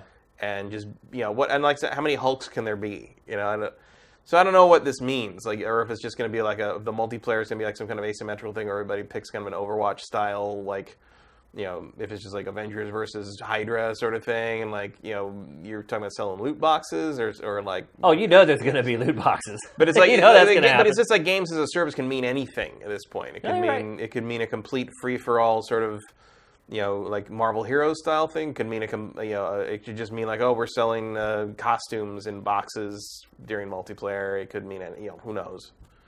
It doesn't really tell us anything except Square is doing what everybody else is doing. Well, it was interesting. Like I knew before the show that we only had that very short teaser that you guys have already seen for this game. So I started digging around trying to find other Avengers games. and there aren't any. Not really. There was one that THQ was working on. Yeah. And Sam, go ahead and roll that other footage that we have there for that. A canceled one that was kind of a... It's like a first-person it was almost open world. It was almost a Borderlands-style thing. Yeah. It actually looks kind of freaking cool. Yeah, there's some good ideas in here if you watch some of this killed footage. But yeah, this was like before THQ filed for bankruptcy, and way before it ended up kind of being purchased, its properties being purchased by other publishers, and way before Nordic Games changed their name to THQ. This is kind of cool. First-person game, playing as your favorite Avengers. Do you think this is kind of what we're going to be looking at? Could be. I mean... You think it'll be a first-person game or a third-person game? I don't know. I mean, third person seems like a safer bet when you're talking about characters that people like to play as. When you're talking about paying that kind of money for the IP. Yeah. But, like, this looks fine, too. I mean, it could be both. Who knows? It's hard to balance both. And, usually one or the other is more playable. But, I don't know. Like, we don't know enough about this to really speculate, I would say. It's whatever they're going to make is what they're going to make. And who knows how long it's going to take. And, yeah, you've got these little third person, little finishing moves you could do in this. I think the only things they had working in this was Iron Man and the Hulk. Yeah. But I think I like the idea of playing in first person and those cutaways at third person, but... I don't like melee in first person. Usually. Yeah, it's always awkward. And that's pretty much all the Hulk does. So. And I'd rather see the character. Well, I think, too, if you're Square Enix and you've paid a king's ransom for this IP, do you make a game where you don't actually see the characters? Like, that's tough. Also, I think I saw a second there, another Hulk. There was another Hulk and there was a Thor in there. So I guess their idea was that, Also, they're fighting the Skrulls, which is interesting. Yeah. So I think their idea was, absolutely, there will be 5 million Hulks running around. Which is probably, I mean, there's Captain America, okay. Yeah. I see where they're going. I kind of dig it. Yeah, I would have totally played this game. Yeah. Absolutely would have played it. More than probably a lot of THQ games that I played in the past. I'd be more excited to play it. But, so do you think it can work as a Destiny-style game?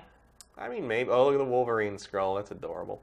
I mean, anything can work. I mean, who knows? Like, I just don't know what their idea is. Like, you think we'll see it at E3? Another trailer, probably? Maybe a full trailer. But, like, gameplay seems unlikely. Yeah, like, I don't think we don't know how far. They are chatting it up though, coming into E3. That's usually a sign that maybe they're going to show something. I feel like we'll get like a CG trailer or something. Like it's going to be, Because we got so little. All we saw was just like. E3's coming on the heels of Infinity War, which is going to be dominating the conversation at the time. Absolutely, so, I don't know. I don't really know what you do with any. Marvel video games have always been a little. Meh. I was wondering what word you're going to come up with there. like when you think about the great Marvel video games, it's like a couple of Spider-Mans, maybe. That's it, yeah. Like, and people say Spider-Man 2, but Spider-Man 2 is terrible. Like the web swinging is great. The game is terrible. Yeah, it is, The only Spider-Man game I would really call a really good game is probably Web of Shadows. Even that, maybe a little bit of a... It's fine. I mean, it simulates the Spider-Man thing pretty well. It gets everybody in there. Combat was pretty good in that, too. Yeah. They had something. If Shaba Games had been allowed to do a couple more iterations, I think they would have had something really good. Well, obviously, we have Insomniac's game coming up. That will probably end up being the best Marvel game ever. Yeah, but you're talking about Marvel games. There was a Wolverine game that was pretty good. Yeah, Wolverine, the Wolverine Origins game where the movie got delayed a year and Raven basically got to polish the game for another year. That game was great. It was, yeah. That was a great God of War kind of style Wolverine game, which was M-rated, and there's a great story behind all that. Where basically originally Wolverine Origins was going to be rated R, and they were going to, and that's why the game was M. And then they decided, Fox pulled back and was like, no, the movie's going to be PG-13. We're going to reshoot some stuff, redo some stuff. Like, oh, the game has to be a T. And they're like, we'd have to re-render all the CGs, which would cost this much. And they're like, okay, the game's an M. You know, you're like, no. And better for it, actually. And, it was great. And, well, I don't know, great, but, like, it was fun. And it was Wolverine. Like, you felt like you're playing Wolverine. Put it to you this way. It was a great Marvel video game. But, like, beyond... the bar there is But, like, beyond that, you're looking, I mean, like, I guess, like, the X-Men Legends, Marvel Ultimate Alliance games are pretty good Diablo-y games. Like, but, like, I feel like DC has been much more successful, at the very least, translating Batman. Yeah. I mean, there's nothing in the Marvel canon that matches up to the Arkham Asylum and City. You're right. I don't know why, and it's also funny because, like, for years, Batman was a tough nut to crack too. If you really want to torture yourself, go play Batman Dark Tomorrow. Go play the Batman game on GameCube. That is it. That's it. That's so bad. Chemco, I think, was the publisher. Chemco made that. Yeah.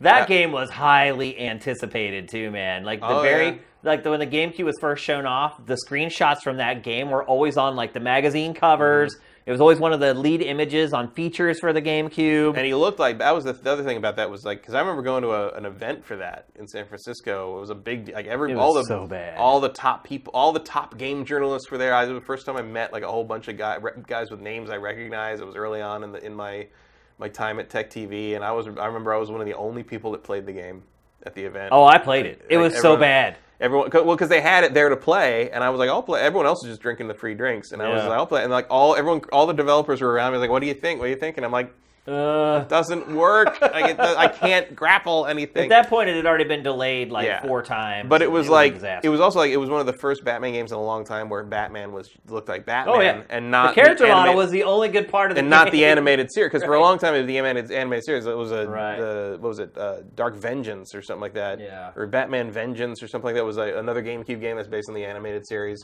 which actually came out and was actually pretty good. Yeah, it wasn't bad. But Dark Tomorrow, I mean, I think that was only on the GameCube, wasn't it? That was like the next Superman 64. Yeah. Ironically, also a Nintendo exclusive. Yeah, and I just remember everyone going, Chemco? How did they get the license? Yeah, isn't that crazy? They'd never be able to get it now. Yeah. That's for sure. So, Marvel versus Capcom. Like, it's like Marvel's had good games, but like they've been games that were like inserting the Marvel characters into fighting games is like different than like making a Arkham Asylum that captures the character. You know what I mean? And Marvel's never really managed to do that outside of Spider-Man, arguably. Yep.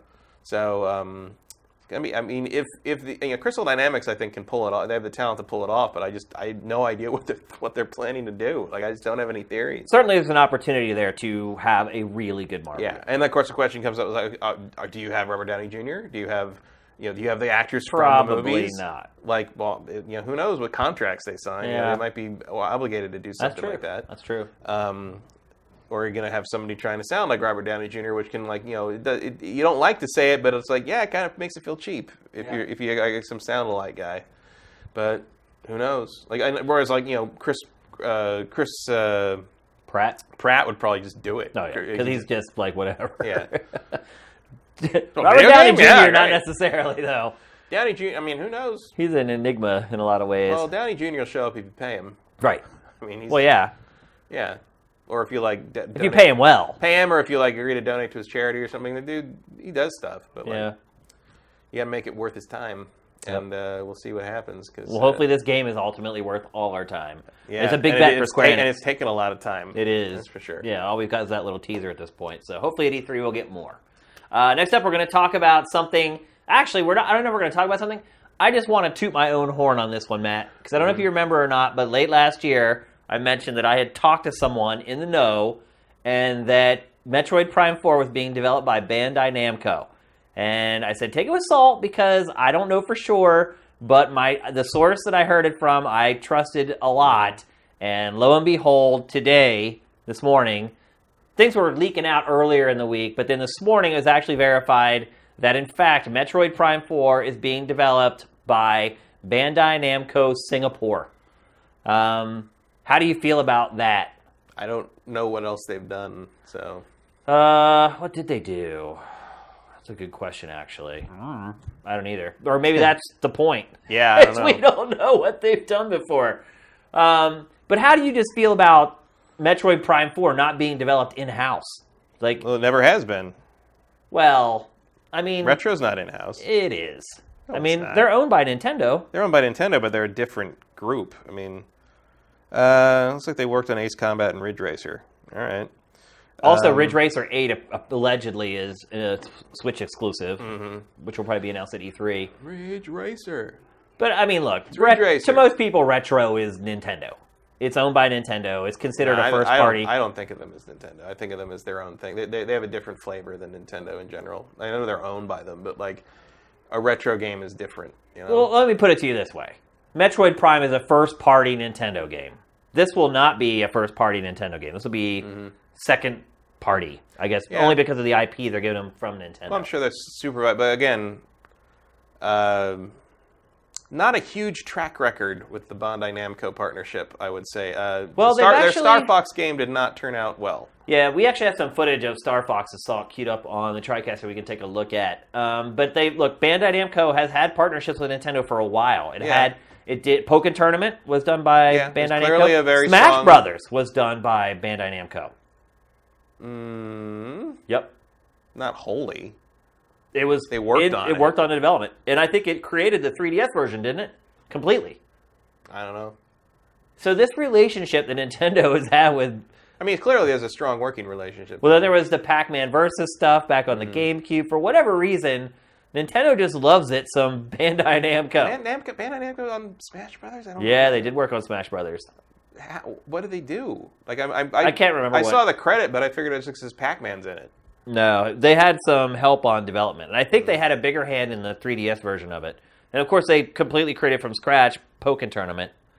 So this relationship has been a thing for a while. But you're absolutely right. This game that we're looking at right now, Star Fox Assault, was an assault on my senses and my appreciation for Star Fox. It was terrible. There was like all these on-foot running sections where you had like a rocket launcher strapped onto your shoulder. I don't know why like people keep making the error that like that anybody would want to get out of the R-wing in these games.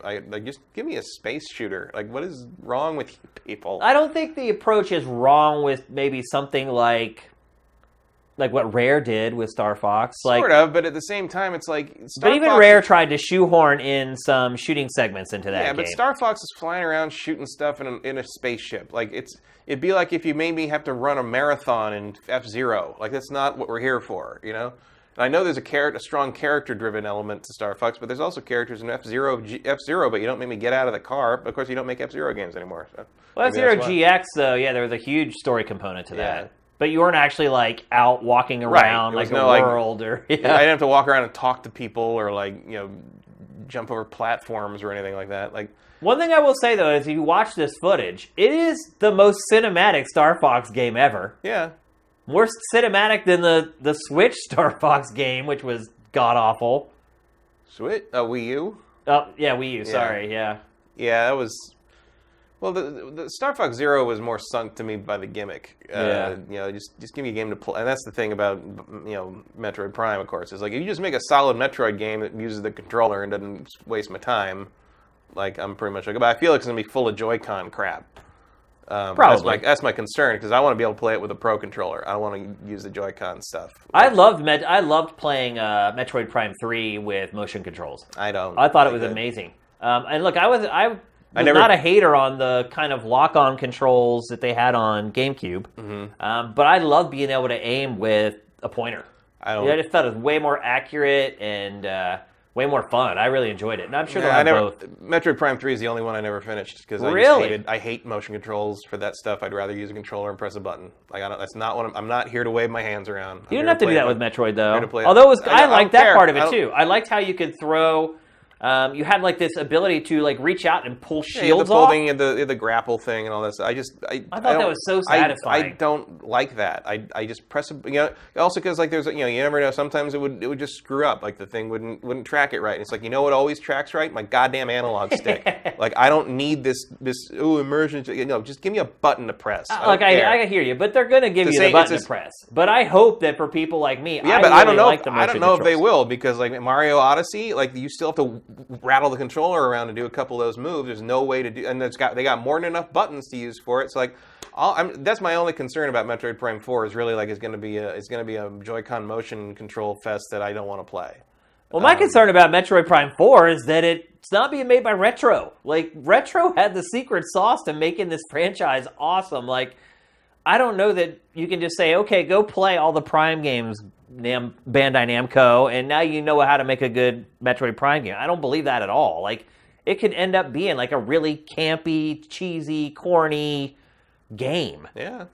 I mean, honestly... It could be Other M all over again. I mean, honestly, a lot of Japanese games are that way. Yeah. And so it makes me very nervous to know that this game is being developed in the East, first of all. Didn't we kind of know that, though? Like...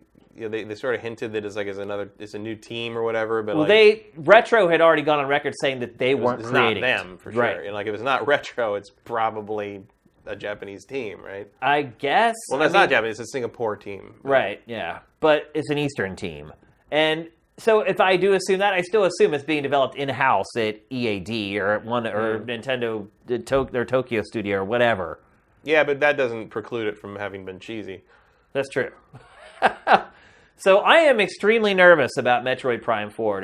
While I'm gloating a little bit that I actually had the tip on this. I'd be extremely nervous about Metroid Prime if it was Retro. Like really, it's been a long time. People that made those games great, are probably not entirely there anymore. Like I don't know. Most of that team has stayed intact. I don't know. And Retro, even though they've made games that I didn't care for all that much over the last couple years, their games are still really good.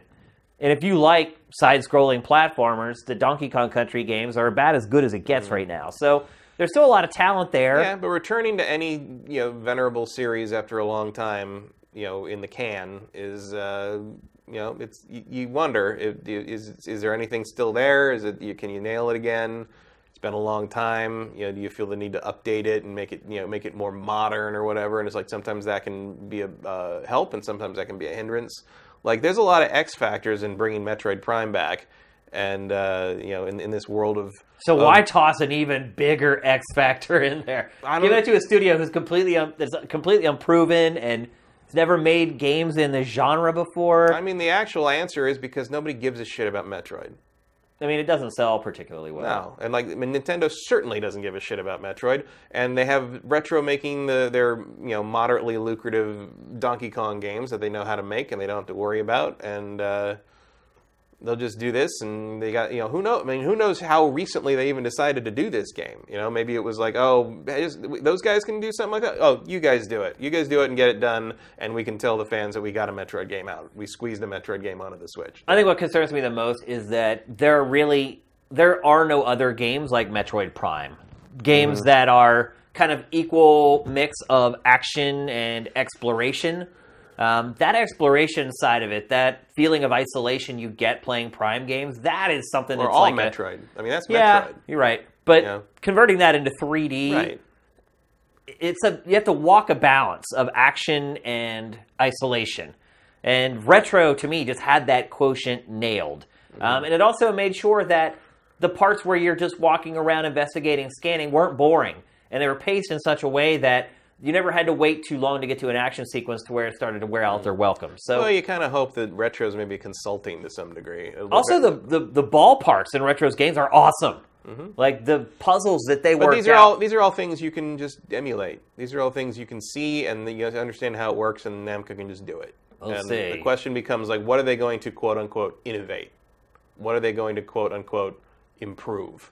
And that's where my concern lies. Not just for that, but it would be there for Retro as well, because Retro is very good at what they do, but Nintendo's still the one calling the shots. And if they decide they want to have tons of 3D rumble motion controlled crap, like that's going to. Oh, I definitely think that's going to sink the game. I think it's definitely going to happen. They'll be there. It's going to use all the functionality of the Joy-Cons. I guarantee it. Well, my just request is like let me play it with a real controller.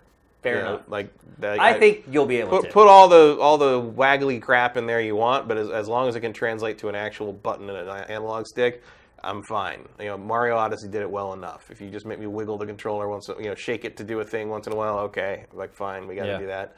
But I just want a frickin' video game. I don't want an experience. I don't want a theme park ride. I don't want a Samus simulator. I want to play Metroid. Save that for stuff like Nintendo Labo. Right. You want me to build Samus a ship out of cardboard? We'll talk about it. I might do that. That's cool. That would be cool.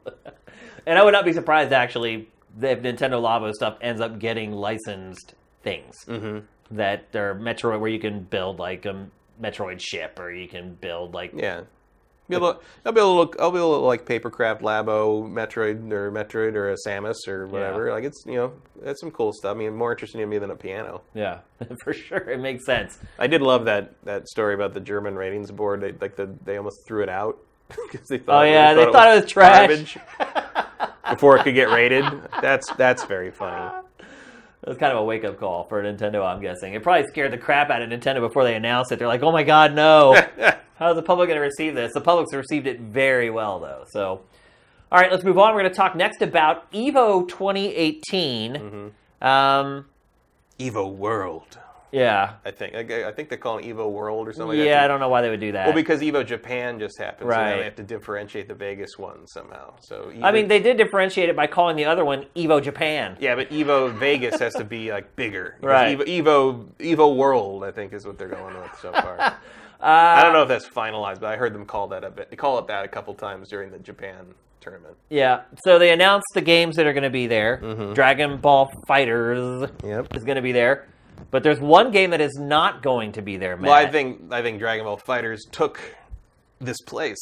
So Marvel vs. Capcom Infinite snubbed. Not going to be at EVO. That's a big deal. There was all kinds of consternation leading up to the announcement. People didn't know whether it was going to be in or not. Well, the game's dead. I think this pretty much confirms it. That's the end of it.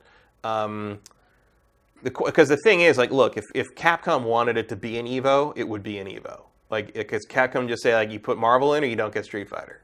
You know, because they're sponsoring it. They're putting the money up, you know. But clearly they're cutting their losses on this thing. And I think my girlfriend actually had a good point when that got announced, where she said, you know, because they did that battle for the gems thing with it, where the winner, it was a Capcom sponsored tournament. Had a bunch of different tournaments, and like for the big final thing, the winner got like the Infinity Gauntlet with the gems or the box of gems or something. She said at the end of that, they didn't announce any DLC, and like that's super traditional. You do a big tournament, you announce your next balance patch or your DLC or something like that. Always worked, yeah. And like they had nothing at the end of that, and it's like, oh, well, that's basically that's bad. Like that's like kind of your death knell sign number one, and so like my position on this being an EVO was always like, if they want it to be an EVO, it will be an EVO. And to me, this says Capcom they're cutting it loose. They're saying this is, and who knows what that means? Maybe they start over and do Marvel vs. Capcom 4 and try again, do it right this time, make it look like Dragon Ball. Because you know what? You make a Marvel vs. Capcom game that looks like Dragon Ball Fighters. Yeah, it'll do very well. Yeah, and it played exactly like Dragon Ball Fighters. Because look, I know they wanted to reuse Marvel 3 assets, but it's like, Dragon Ball just ate your lunch, dude. Like this game's been out for a couple months, and it's going to be an EVO.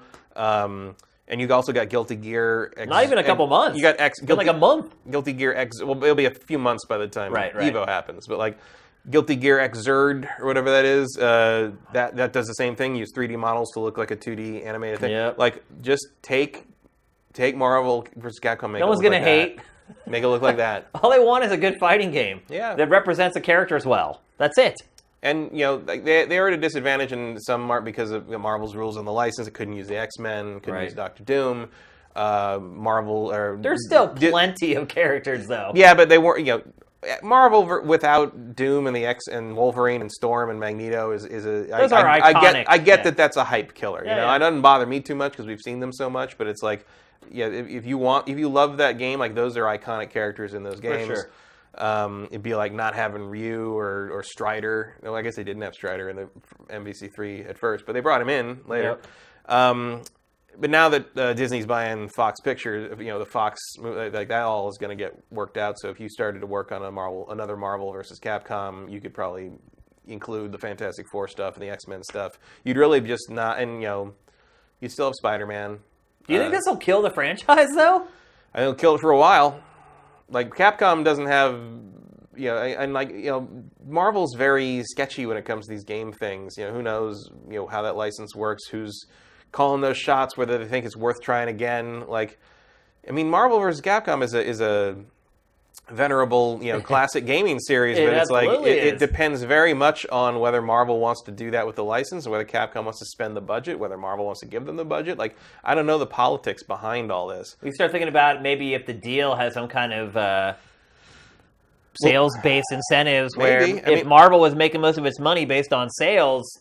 Well, look, clearly they didn't want to do it again. Clearly, they intended to have this be like a Street Fighter style season-based thing, and it looks to me like they're killing that idea. They're bailing on it. They haven't said anything about it in forever. Well, it sold terribly. Yeah, and like to me that says like, hey, it doesn't mean that there's no appetite for this kind of game. It means you got to do it right. Yeah, and I think it's pretty clear once you get your hands on this thing, it feels like a pretty cheap follow-up, and like I don't think it's a coincidence they didn't call it 4. Street Fighter V was kind of like that, though, too. A little bit. When it launched, it was bare bones, man. I think that hurt the game big time. And then Capcom doesn't really learn from it for... Well, I think Capcom has learned from it if you look at how they've treated Arcade Edition for Street Fighter V. Right, but that was too late for this. But obviously. Think about how long that came out after. Yeah, 2 years. You can't wait that long to get a game to the place where it should be at launch. You just can't. But they've got, I think Monster Hunter World was a solid launch. And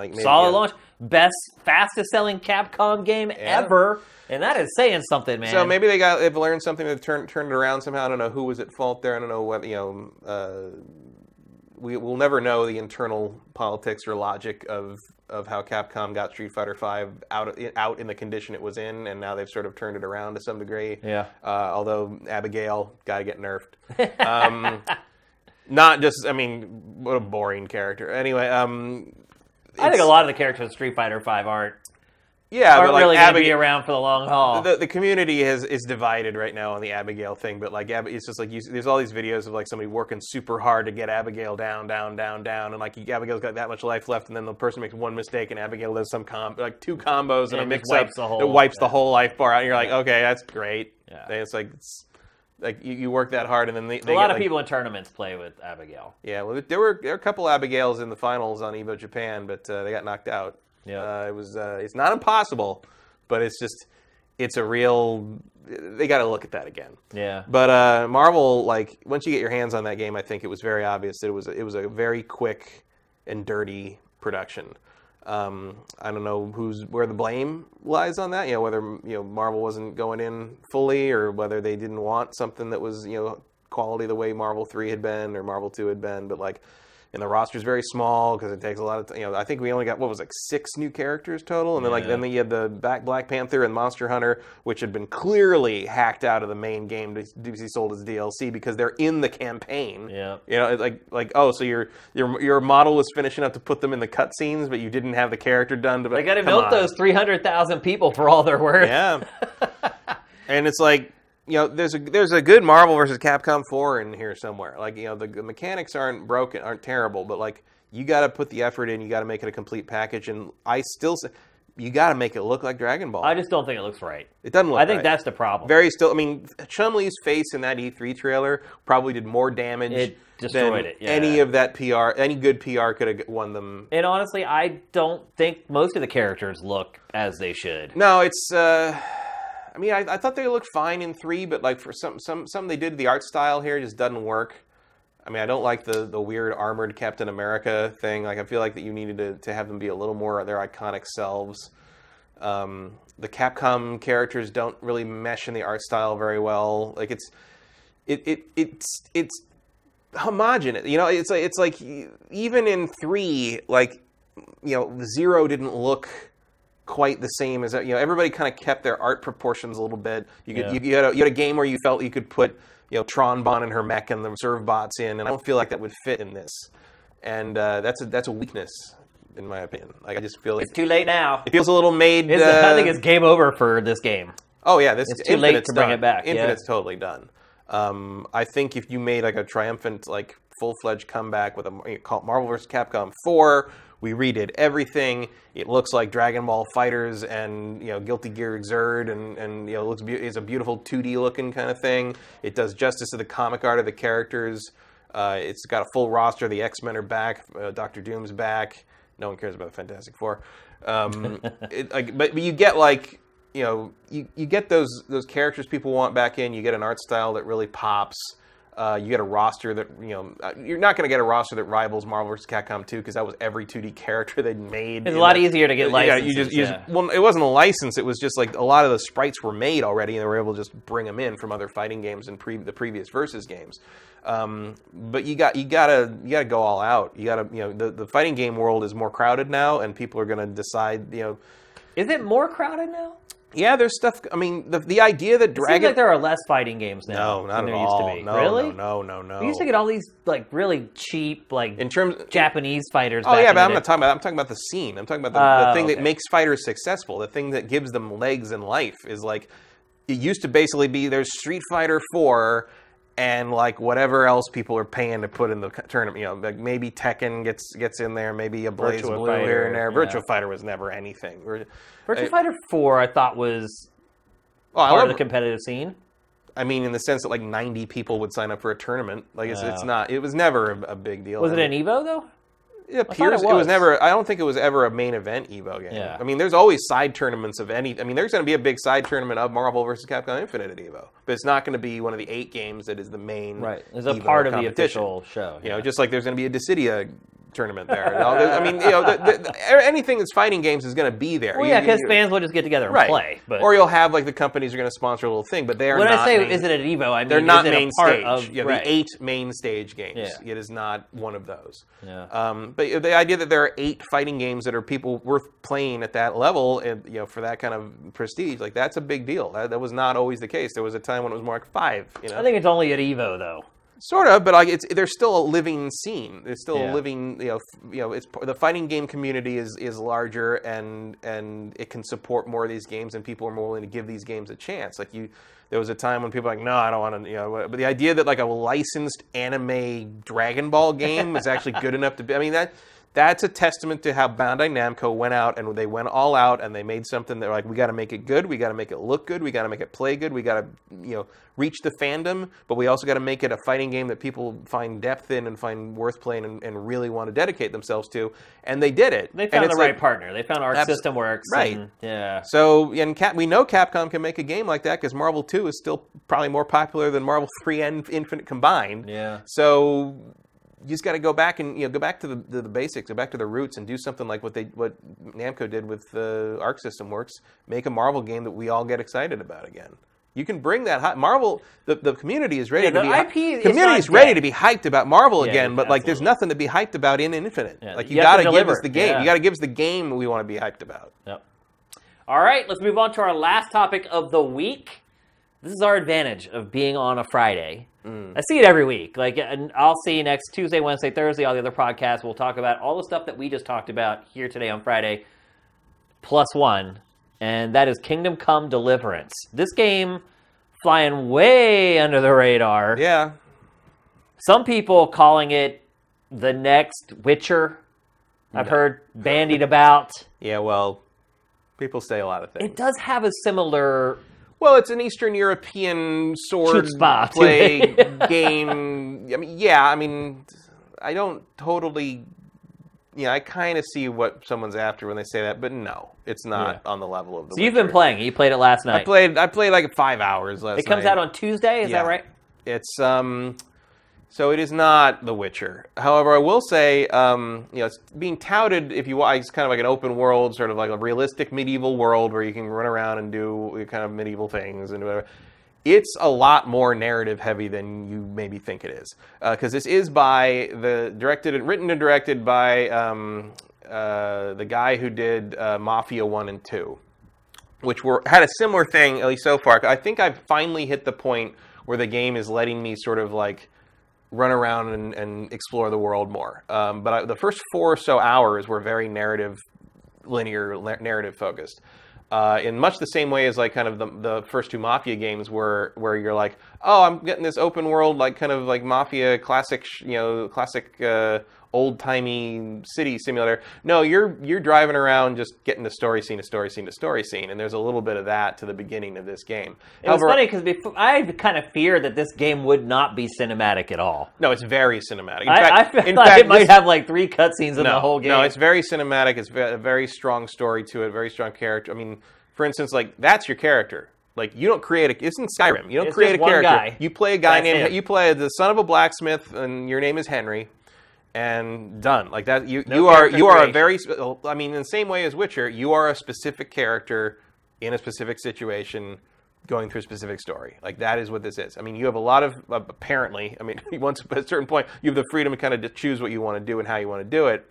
And there's a lot of dialogue choices, and there's a lot of like you have to. There's perks that can shift you one way or the other in terms of how you deal with things. You're kind of showing some of that stuff now. And let's not also like don't forget, there is an achievement for finishing the game without killing anyone. There's an achievement. Do you think that's even possible? Absolutely possible. Yeah, I haven't killed anyone yet. Oh. Because you'll see in like the fights, like people can take like 3 or 4 good hits with a sword at most, and then they'll back off and be like, "Don't kill me, don't kill me." Yeah, we saw that just a second ago. ago. And you can decide to kill them, or you can let them go, or you can let them go and make them leave all their stuff behind, which is what I do. Is there a way to kill them before that ever? Oh yeah, you can just go up and hit them. I mean, you don't have to talk to them. You could probably just kill them. So. The way it's set, so I guess I'll set up the story a little bit. Where so you're this kid named Henry. Not kid. I mean, you look about 34, but like he's. I think he's. That's a kid to me. He's supposed to be, probably late teens, and he. You're the son of a blacksmith, and you're kind of your parents think you're lazy, and like you're out drinking last night with your roustabout towny mates, and like and stuff like. But like they wake you up and you have to like go run some errands for your dad, and you go into town. You kind of town being like a little village, and you have to. So. It's interesting because like you really have to. I don't know how much of this I'm doing right because it holds your hand in the sense that it teaches you the game systems, but it doesn't hold your hand in the sense of like here's where you need to go to do this thing or find this thing or do that thing. No waypoints? There are waypoints, but like how you sort of approach. So like the first thing you're given, the first quest you're given, is all this errand. So you have to get a sack of charcoal at the local petrol station. You got to get a sack of charcoal. You have to collect money from this guy that owes your dad money for like tools he made him. You have to get your dad a beer at the local tavern. Like any good son. And you have to do that last so it stays cold or cool, which is weird because beer was not served cold in medieval times. You're right, absolutely, you're right. But apparently he has certain tastes. And then you have to you have to take a sword play lesson with this like guy who's teaching you how to play with sword fight, which your parents don't like because your blacksmith dad is like, you don't need to use a sword, and like there's the whole thing where like your dad is clearly like better than he should be in a little town like this, and like famous nobles come from all over to get swords made by him, and you're like, okay, who is your dad? Right, who is this guy? And and the last one is that might be everything. There's one other thing you have to do. I can't remember what it is, but like, so basically but the thing is you have no money. So you can't buy the charcoal. So you go to the guy to get the money to get the money for the tool so you can buy the stuff. And he doesn't want to give, at least in my game, he didn't want to give me the money. And I was like, well, you got to give, I tried the noble response where I was like, you have to pay some of it. And he's like, no. And so I got in a fist fight with him and I beat the hell out of him. And then he said, just take whatever you want. And so I took all his shit. And I took everything of value in his house. He gave me the key to his house. I took everything of value in his house and I went into the trader to sell it. And I was just barely able to haggle out enough value from what I got from that guy's house to buy the sack of charcoal. After you cleaned him out. Yeah. Wow. And like, so money is not that easy to come by, and haggling for it is a real process. You have to have charisma and speech abilities and stuff. And you can see how they compare to the merchant guy and how much the merchant likes you and all that kind of thing. And then you have to go buy the ale, and then like the ale actually doesn't cost hardly anything. So like one. I can't remember the name coin. of it. It's one coin. It's whatever. It begins with a G. It's like some medieval Czech Bohemia area coin type, which apparently the codex in this game is massive. Like you learn about different. So like you can go in and like learn about character, but there's a whole just like the world, what the medieval world was like. So you can read everything about every element of the game you encounter, every kind of like anything about tanneries and anything about how the money works. So there's a thing in the money work about how it broke down to like.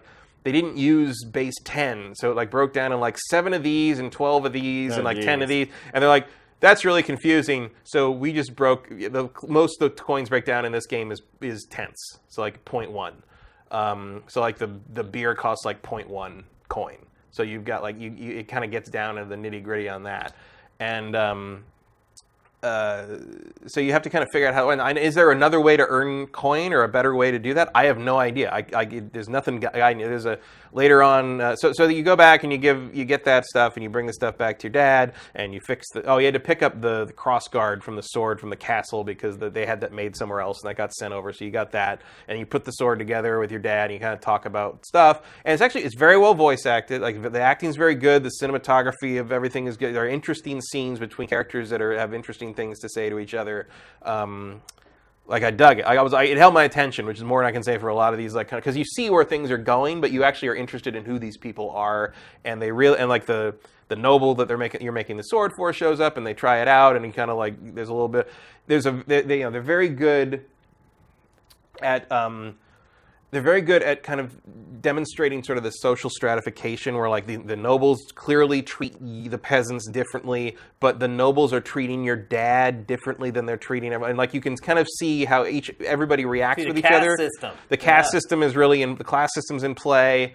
Like there's a whole like the perks in the game reflect that as you upgrade the character. So like you can upgrade your character with a perk that basically makes you more attractive and more likely to have good speech results with noble characters, but it means you can't take the thing that makes you better at talking to peasants. So like you kind of there's a balance there. It sounds like this is kind of borders on a sim. There's a lot of sim elements to it in the sim. So like you get hungry, you get tired, you have to sleep. How long you sleep matters. The comfort of the bed you sleep in matters. You have how much you eat matters. What you eat matters. It lowers your energy if you eat heavy foods. So if you eat like lighter foods, you like have more. So you've got like a life bar, right? And you've got your stamina bar. And as if you get more tired or more injured, your life bar will go down, and then like your stamina bar matches your life bar for the most part. But then you can like injure if you step off the wrong ledge and fall too far, you can hurt your foot. Oh, geez. And that will like lower your stamina there too. Wow. Is it too much? Not really. I mean, look, I realize some people love stuff like this. I personally don't. It's not real. And like, I mean, everything. I mean, your clothing has condition. So like, it took me a while to figure out kind of how the combat fully works. So I got beat the hell out of at first in that fist fight, and I was all covered in blood, and I had like torn things, and people reacting to me. But I finally figured out you can go wash your face off and stuff. Wash the blood off you in like a trough of water or something, and your speech and charisma go back up. Because like people don't want to talk to a guy who's covered in blood, right? And like so you do all this stuff, and you come back to your dad, and you make the sword, and everybody types the sword, and then suddenly an army attacks. Oh, geez. So the situation is set in I think it's Charles IV, the Emperor Charles IV of the Holy Roman Empire was a really strong leader, and he died, and his son Wenceslas took over, and Wenceslas was not so strong, and was more interested in sort of just partying. He didn't care about being a solid leader. And there's some uprisings against him, and he asked his half-brother, the King of Hungary, to help him, and the King of Hungary's response, whose name begins with an S, whose name I can't remember his name because it's a weird Hungarian name, his response was to start kind of invading. And so his army appears up on the ridge, and just go, all these banners, and they blow a horn, and they just come on down and destroy your village, and everybody, it's the classic JRPG thing where everybody dies but you, and people get in the castle, but the castle closes up, and they're like, run to the next town and tell them shit's going down, so you have to ride out and steal a horse and ride out. And that was actually the closest I got to being annoyed with the game, because you have stamina and the horse has stamina, and I got shot with an arrow as a part of a cutscene. You get shot with an arrow, so you're bleeding, so you're constantly losing. And every time you stop to get the horse regain stamina, arrows just. I made it to like, and it's a long ride. It was like felt like a 4 or 5 minute ride all the way to this other town, and I got to the part where the cutscene kicks in, and I had like a sliver of health. I mean, I was dead. I was if it was like 10 feet further out, I would have died. And like that would probably have been the point. I was like, I'm done with this game, right? Because it just felt like it wasn't my fault. I mean, I realized a lot of people die in medieval times. It wasn't their fault. Like, I get it. Yeah. But it's like, it didn't feel fun to kind of like... Or fair. Be fighting this stamina thing the whole way. And I'm like, well, I haven't had time to upgrade. I don't think clearly I didn't have time to upgrade the horse's stamina because I just found the horse.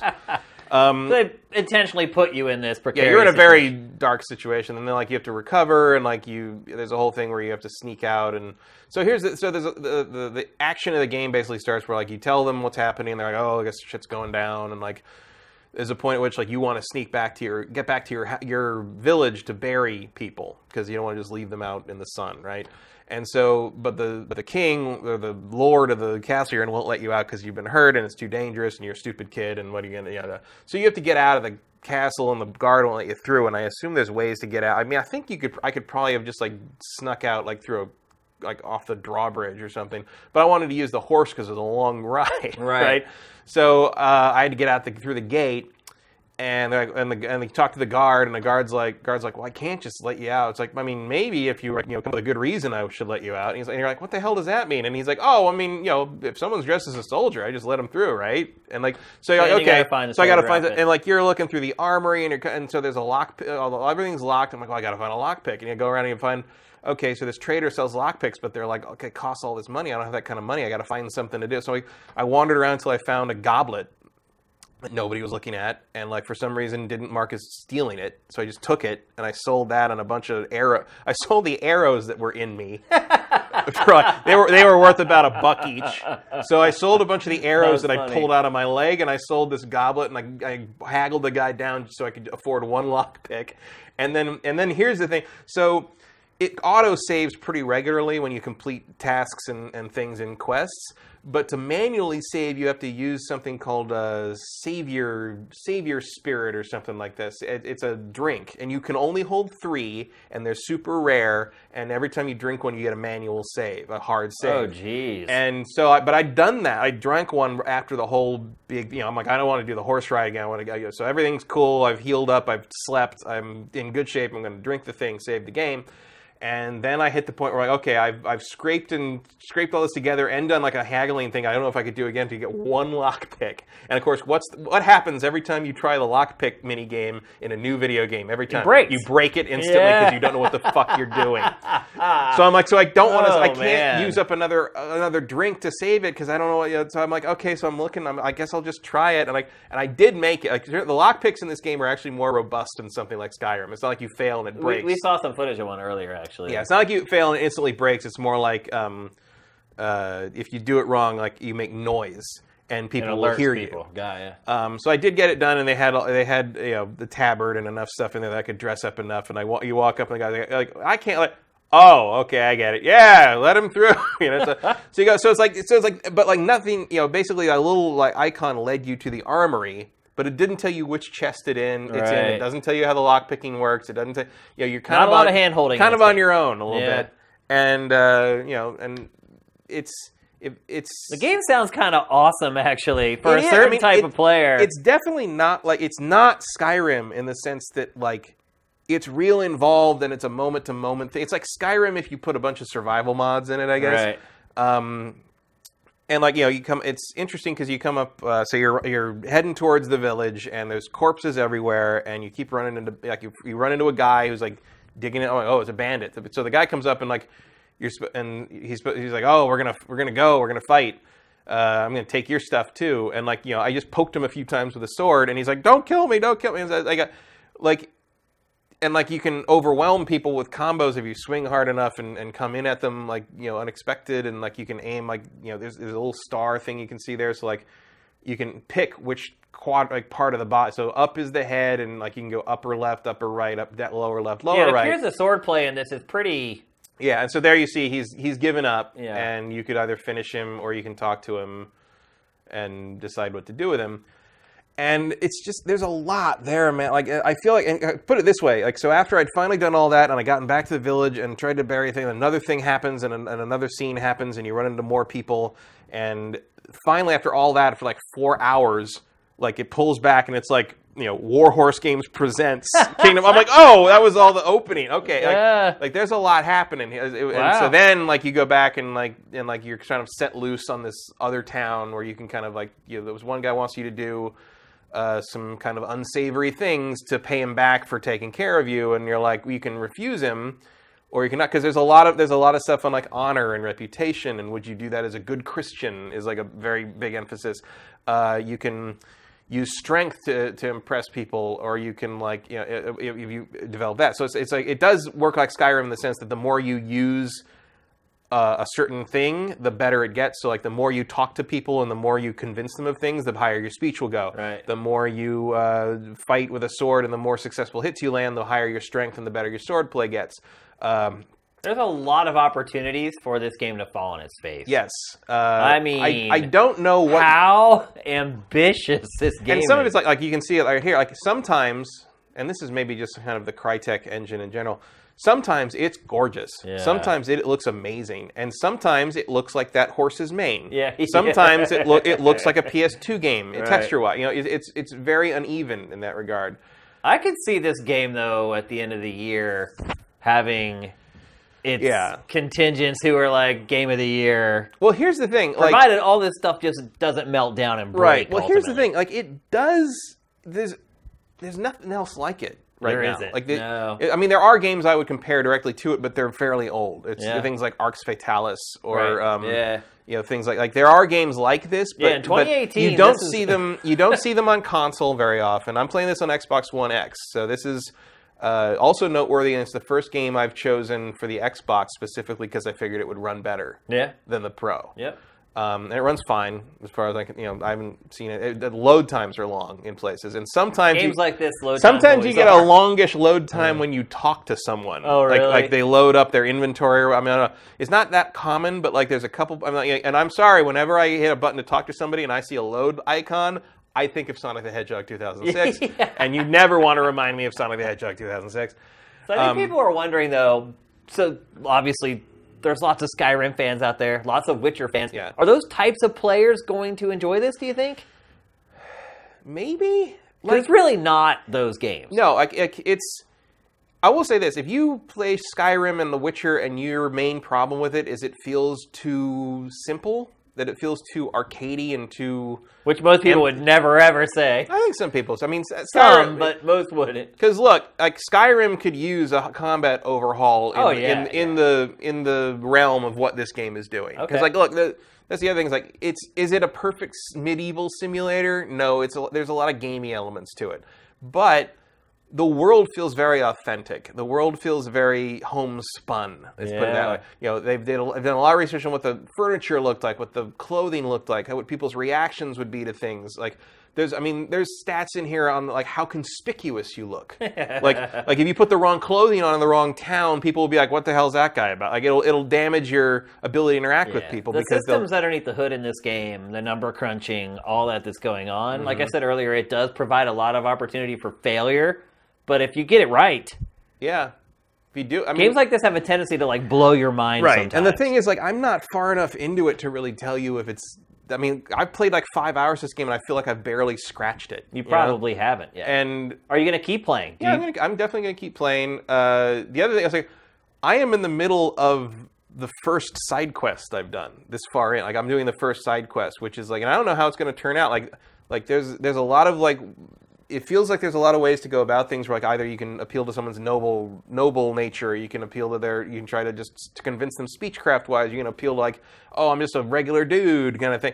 Like there's a lot of ways to approach it. I think it sounds like they've built the game so you can basically talk your way out of almost any situation. It sounds like you almost never need to really fight to the death for anything because you can finish the game. Well, I think just the idea that you don't just outright kill people. Right.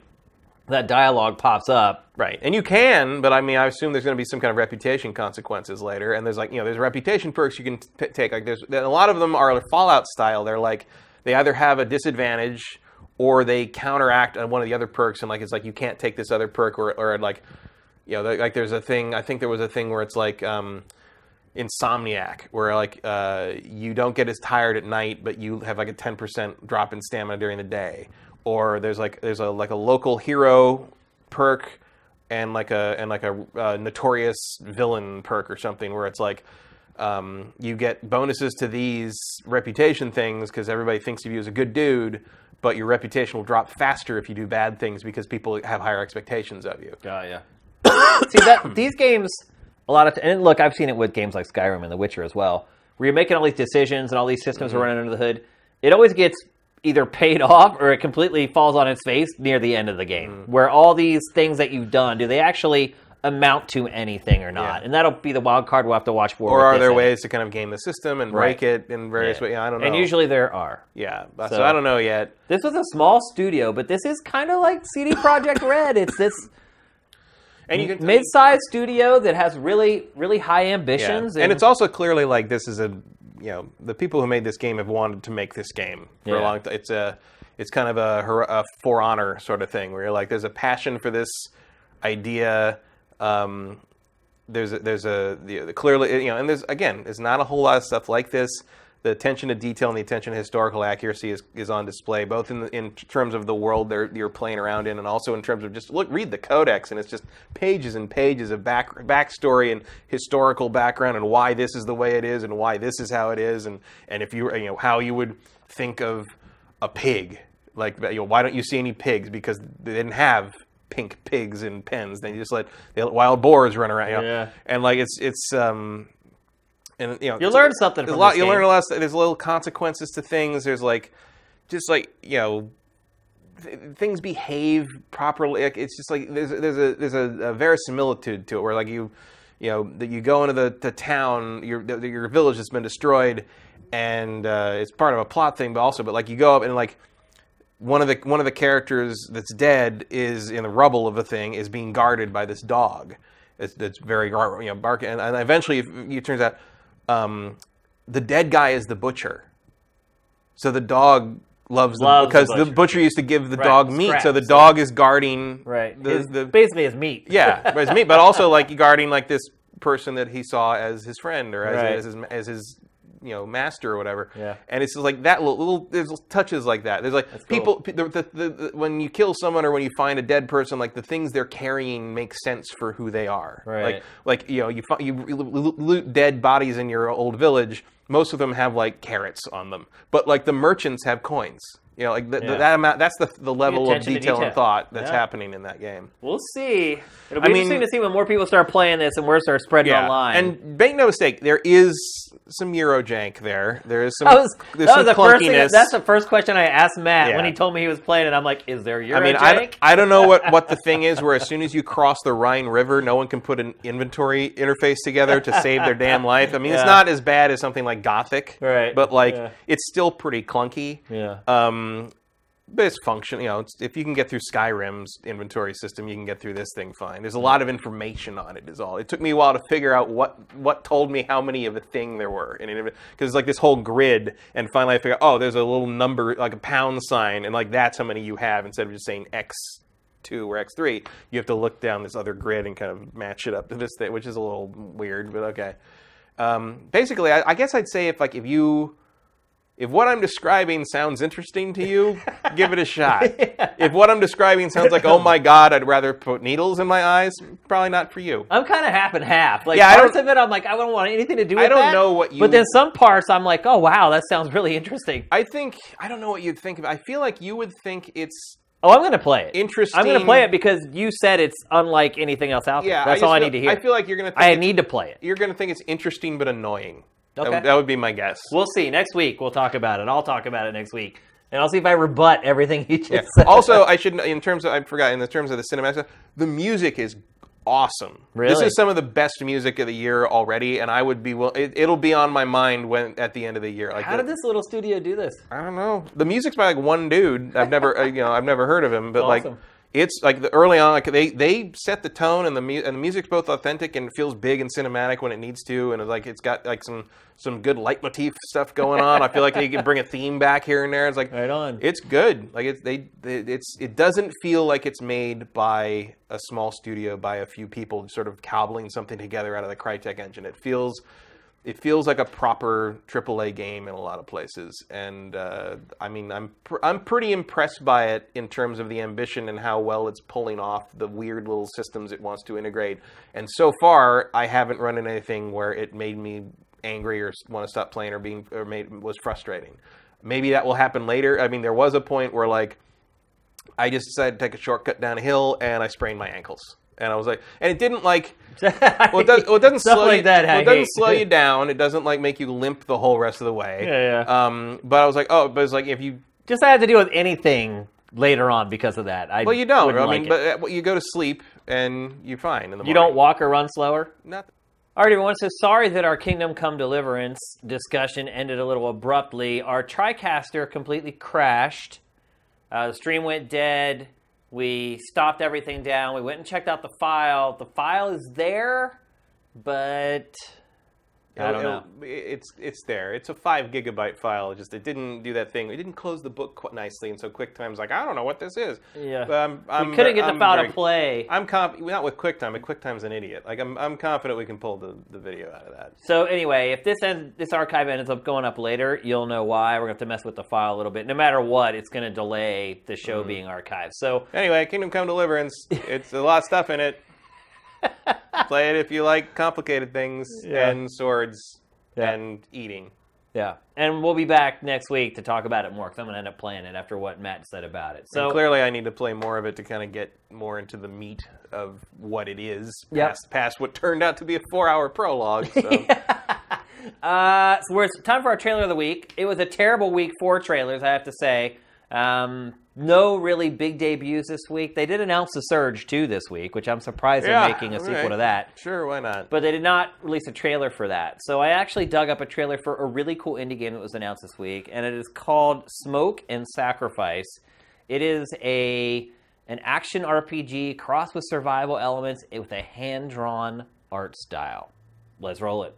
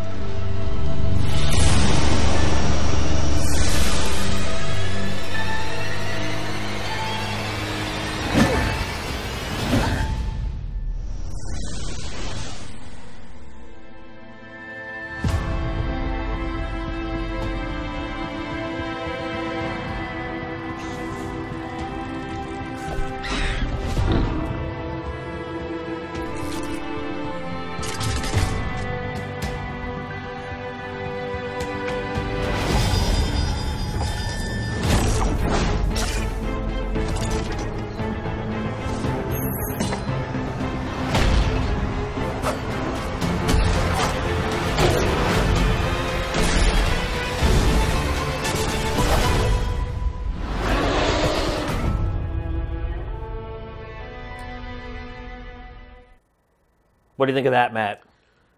Nice art. Yeah, the art's crazy. The animation's very stiff. It's like 2 frames for every sword slash. It kind of reminds me of Don't Starve. Yeah, it does look a lot like that. It's got that kind of dirty, grimy art style to it. So anyway, we did ask for questions in the chat after the Tricaster crash. So we're not going to do live questions, but we do have a bunch loaded up. So we're going to go through a few of them. Let's see. Here's one from W. Matthew, who always asks great questions. Do you think Disney might approach Arc System Works to do a Marvel fighting game since Capcom dropped the ball so badly? Probably not. Yeah. I would think that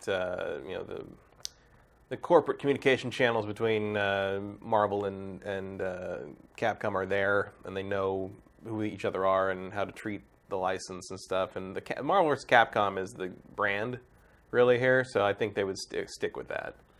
Yeah, I mean, I don't think you want to get too hasty here. Yeah. It's like you've had a good thing going for a long time. One misstep I don't think completely dooms it. We did kind of mention earlier, does this destroy the IP? But you were very quick to say, if you fix it, the fans will come right back. Right. So, yeah, I would agree with that. The fans want to like the game. Yeah. They just couldn't like this one. Yeah, and for good reason. And basically, like, you tried to do one on you tried to get away with a fast one. You tried to pull fast one, get away with making a Marvel game on the cheap, and you didn't get away with it. Yep. So your 2 options are to throw it in the vault for another 10 years, or try again and do it right this time. And I hope they try it again and do it right this time. I wouldn't be surprised if they put it in the vault, though. No, I would not be surprised if they did that either.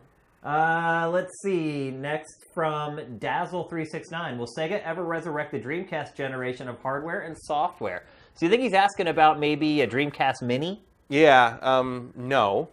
You think it'll never happen? No. And I would say they have resurrected the software to a lot of the Dreamcast games are available. Dreamcast collections. Yeah, you can on Steam, and there's been some digitally released stuff like Crazy Taxi and stuff like that on several of the systems. Now, everything. Yeah, you can play Crazy Taxi on your phone. I mean, have they? And we got a Shenmue sequel coming. Like, is there a single Dreamcast game that hasn't been playable on another platform afterwards? Not a good one, maybe. I'm trying to think. I mean, there was like the little, stuff like Blue Stinger or Ill Bleed, or that weren't good in the first place. Yeah, they were interesting, I guess I'd say. I think that's a stretch for Blue Stinger. Yeah, that game was just bad. I mean, I have a whole lot of damn Dreamcast games, but most of it's moved forward. A lot of it was fighting games. All those clearly, obviously, have moved forward in subsequent generations to be playable on other systems. I don't know. I mean, I guess like if you're really, something like Spike Out maybe, or even stuff like Bangai-O got onto other systems. It did, there's not a lot. I mean, Jet Grind Radio you can play on just about everything else. Wait, there's one Capcom fighting game that maybe we haven't just seen them bring back since then. I can't remember the name of it. I'm gonna hate myself whenever I remember it. It's like that arena brawl that takes place inside. Like Power Stone? Yeah. Yeah. Power Stone. I thought Power Stone Have they made another one? I think Power Stone got a PSP release or something. Like the Power Stone came out. People again have been asking for a Power Stone for a while. It's weird that Power Stone. You want to build some hype for Marvel vs. Capcom 4? Put a Power Stone character in there. Yeah, you're right. Yeah, it's kind of a lot. Power Stone and Spike Out are kind of the lost Capcom franchises from the Dreamcast era, I guess. Yeah. I don't know if that's really going to move a lot the of the Dreamcast games even came to like the GameCube and like Sega definitely cannibalized the library pretty thoroughly. If it was worth playing, it's probably on another system somewhere. Would you buy a Dreamcast Micro though? No, I would. I still have my Dreamcast and all the games, so do I. I wouldn't. I would really just buy it for the novelty. I still have a Super Nintendo, and I still bought the SNES Classic. I might. You know what actually showed up yesterday? I forgot I ordered the analog Super NT. Oh, you did? I got one. That's getting great reviews, man. It's not $190 worth. Yeah, looks nice. Yeah, I haven't plugged it in yet. I don't have a damn controller. It didn't come with a controller. You also think that with these micro consoles, you get the HDMI out. It makes it easier to hook it up with modern. Well, the NT is interesting in the sense that it's the actual. It's literally displaying the actual cartridge at 1080p. It's not an emulator. It's nice. It's it's very clever. Would I buy a Dreamcast that did that? Yeah, probably. I would definitely. Especially if it played the discs, because I have all the discs. That would be sweet. Highly unlikely, but yeah. So I don't know. I did see that kind of fan mock-up of like a Dreamcast-themed Xbox One. Yeah, you see that? It looks awesome. Yeah, it's cool. Well, it was totally fake, but like I would buy that. That is making the rounds, people. Yeah. It's fake. There's a mock-up of an Xbox One that looks like a Dreamcast. Yeah, but just so you know, Microsoft, if you make that controller, I will buy it. Absolutely, I will. Yeah, no problem. No questions asked. From Mike's Q, do you think that there is any chance Capcom can or will bring back Dragon's Dogma? Well, they got the online one in Japan. Dragon's Dogma Online in Japan, yeah. It's like a huge game there. Yeah, and I figure... They're putting out expansions for that like every few months. I figure it might... I don't think we've seen the last of it. At the very least, they knew enough to put it on every existing system you could imagine. I mean, hell, I wouldn't be totally shocked to see Dark Arisen hit the Switch. Yeah, you're right.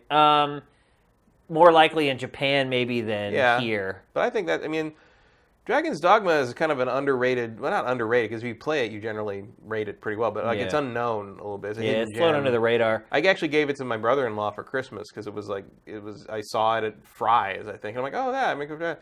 And he was like, maybe, I guess. He was playing Fallout 4. He put it in, I didn't see him play anything else the rest of the time I was up there. It's a good game. He got completely sucked into it. It flew under the radar. And even he's pretty well informed. I don't think he'd ever heard of it. He's just like, what the hell is it? I've never heard. And I was like, but look, if you're into that kind of thing, you put that game in somebody's hands, they're gonna dig it. Like it's a solid piece of work. I think the bigger question is deep down, what the hell happened to that game? I mean, I think at this point it's just dead. Yeah, it feels like that was like some kind of demo that never became anything else. Yeah, they couldn't get it together as a game. I think that's the better question. Now, what the heck happened to that? Justin Horman, do you think PUBG will ever go free to play?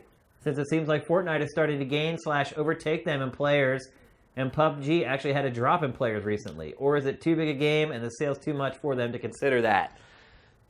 I don't think they need to worry about it immediately, but I think it could happen eventually. I think it absolutely will happen eventually. Yeah, because what you're going to see is all these Battle Royale games, Fortnite's already figured out the formula. Yeah. If you're free, you win. You win. And you make so much money off the cosmetics that it doesn't ultimately matter. Mm-hmm. So, yeah, I think ultimately PUBG will be free to play.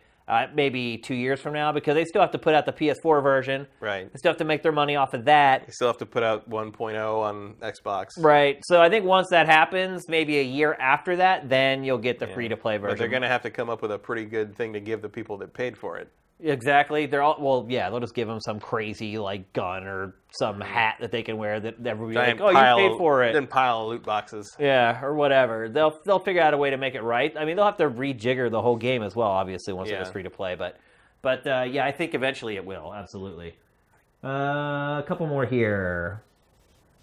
From Lynn Jeff 99. How many hours a day do you play video games? How many hours a day do you sleep? For me, it's a nightly struggle of whether or not I should sleep or play video games. Every day I play games. Typically, I play games every day for probably, all told, between the time I spend throughout the day and any time I spend later at night, probably like 4 or 5 hours, probably. Mm-hmm. I sleep 5 to 6 hours a night. It depends. Like some days I won't play anything, or I'll play very little, and some days I'll just dive in. So I can play anywhere from like 30 minutes in a day to like 8 hours in a day. Oh, I've played in a day games for like 20-some hours in one day. But on average, I would say probably like 2 or 3 hours a day. Like if I have something worthwhile to play, because sometimes it's like I need to do something that involves buttons. You know, and I just play a little thing, and that's it. Yeah.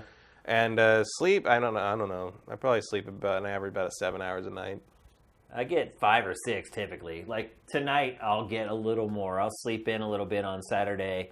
I used to not on Sundays because football starts at 10 a.m. here, and I get up early to get my fantasy football teams going. So usually Friday night, Saturday morning is a time where I actually get at least 7. But I'm so conditioned now to sleeping 5 or 6 hours, I really can't sleep more than 7 hours. Over the holidays, I did get it to the point where at the end of the holidays, I was sleeping 8.5. But I'm already back in the swing of not getting as much sleep, and my eyes just pop open, and I just can't go back to sleep. So I should sleep more. Definitely. It's going to cost me whenever I'm in my 60s or 70s, if I make it that far. Last one. Mitchell is alive. Amongst all the chatter of Microsoft potentially buying EA last week, it had me thinking of companies that would be wise for MS to acquire. What publisher or developers do you think Microsoft would have the most success with should they decide to acquire such a large company? If Microsoft did purchase EA, are there any franchises that you would believe would be in better hands with MS? So we talked about EA last week. Mm-hmm. We already covered that on GameFace. But we will answer any other publishers or developers we think would be a good purchase. I'll start with Ubisoft. I think that would be a really wise purchase.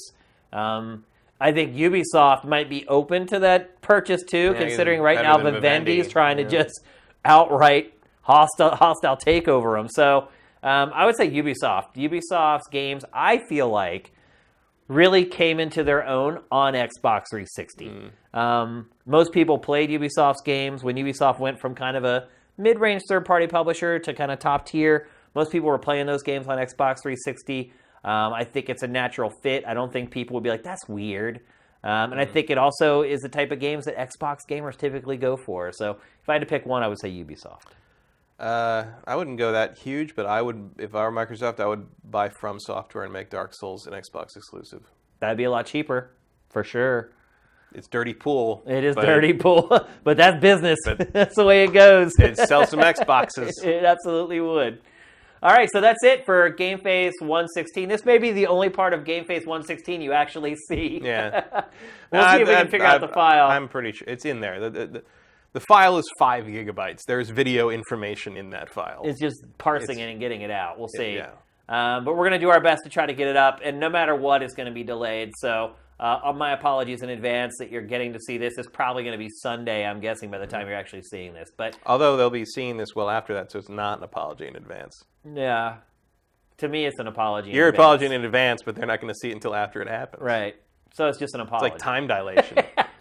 Like some kind of Einsteinian relativity shit. Thanks for the people who were on the stream before it crashed and our Tricaster crashed. That's just a whole other thing I have to worry about now is like, what's wrong with the Tricaster? Yeah, I've never done that before. Never, ever. In all the hundreds of hours we've used that thing, nothing like this has happened. So, got to get to the bottom of it. But thank you guys for watching. Thanks for supporting us on Patreon. We could use your support on Patreon, so if this ends up on YouTube, just kick us $1 a month. It'd be so simple to solve all our problems. Even if half of our subscribers on YouTube just gave us $1 a month, we'd be golden. Golden. We'd be good. We'd be creating new shows. It's so easy. It's just $1. So just $1 a month, you can feed a Satterfield. Seriously, it would completely change our business. It's just $1 leap of faith. That's all we need. So if you can find it in the kindness of your heart to help us out, that would be great. So with that, hopefully you guys will get to see this. GameFace is up and out.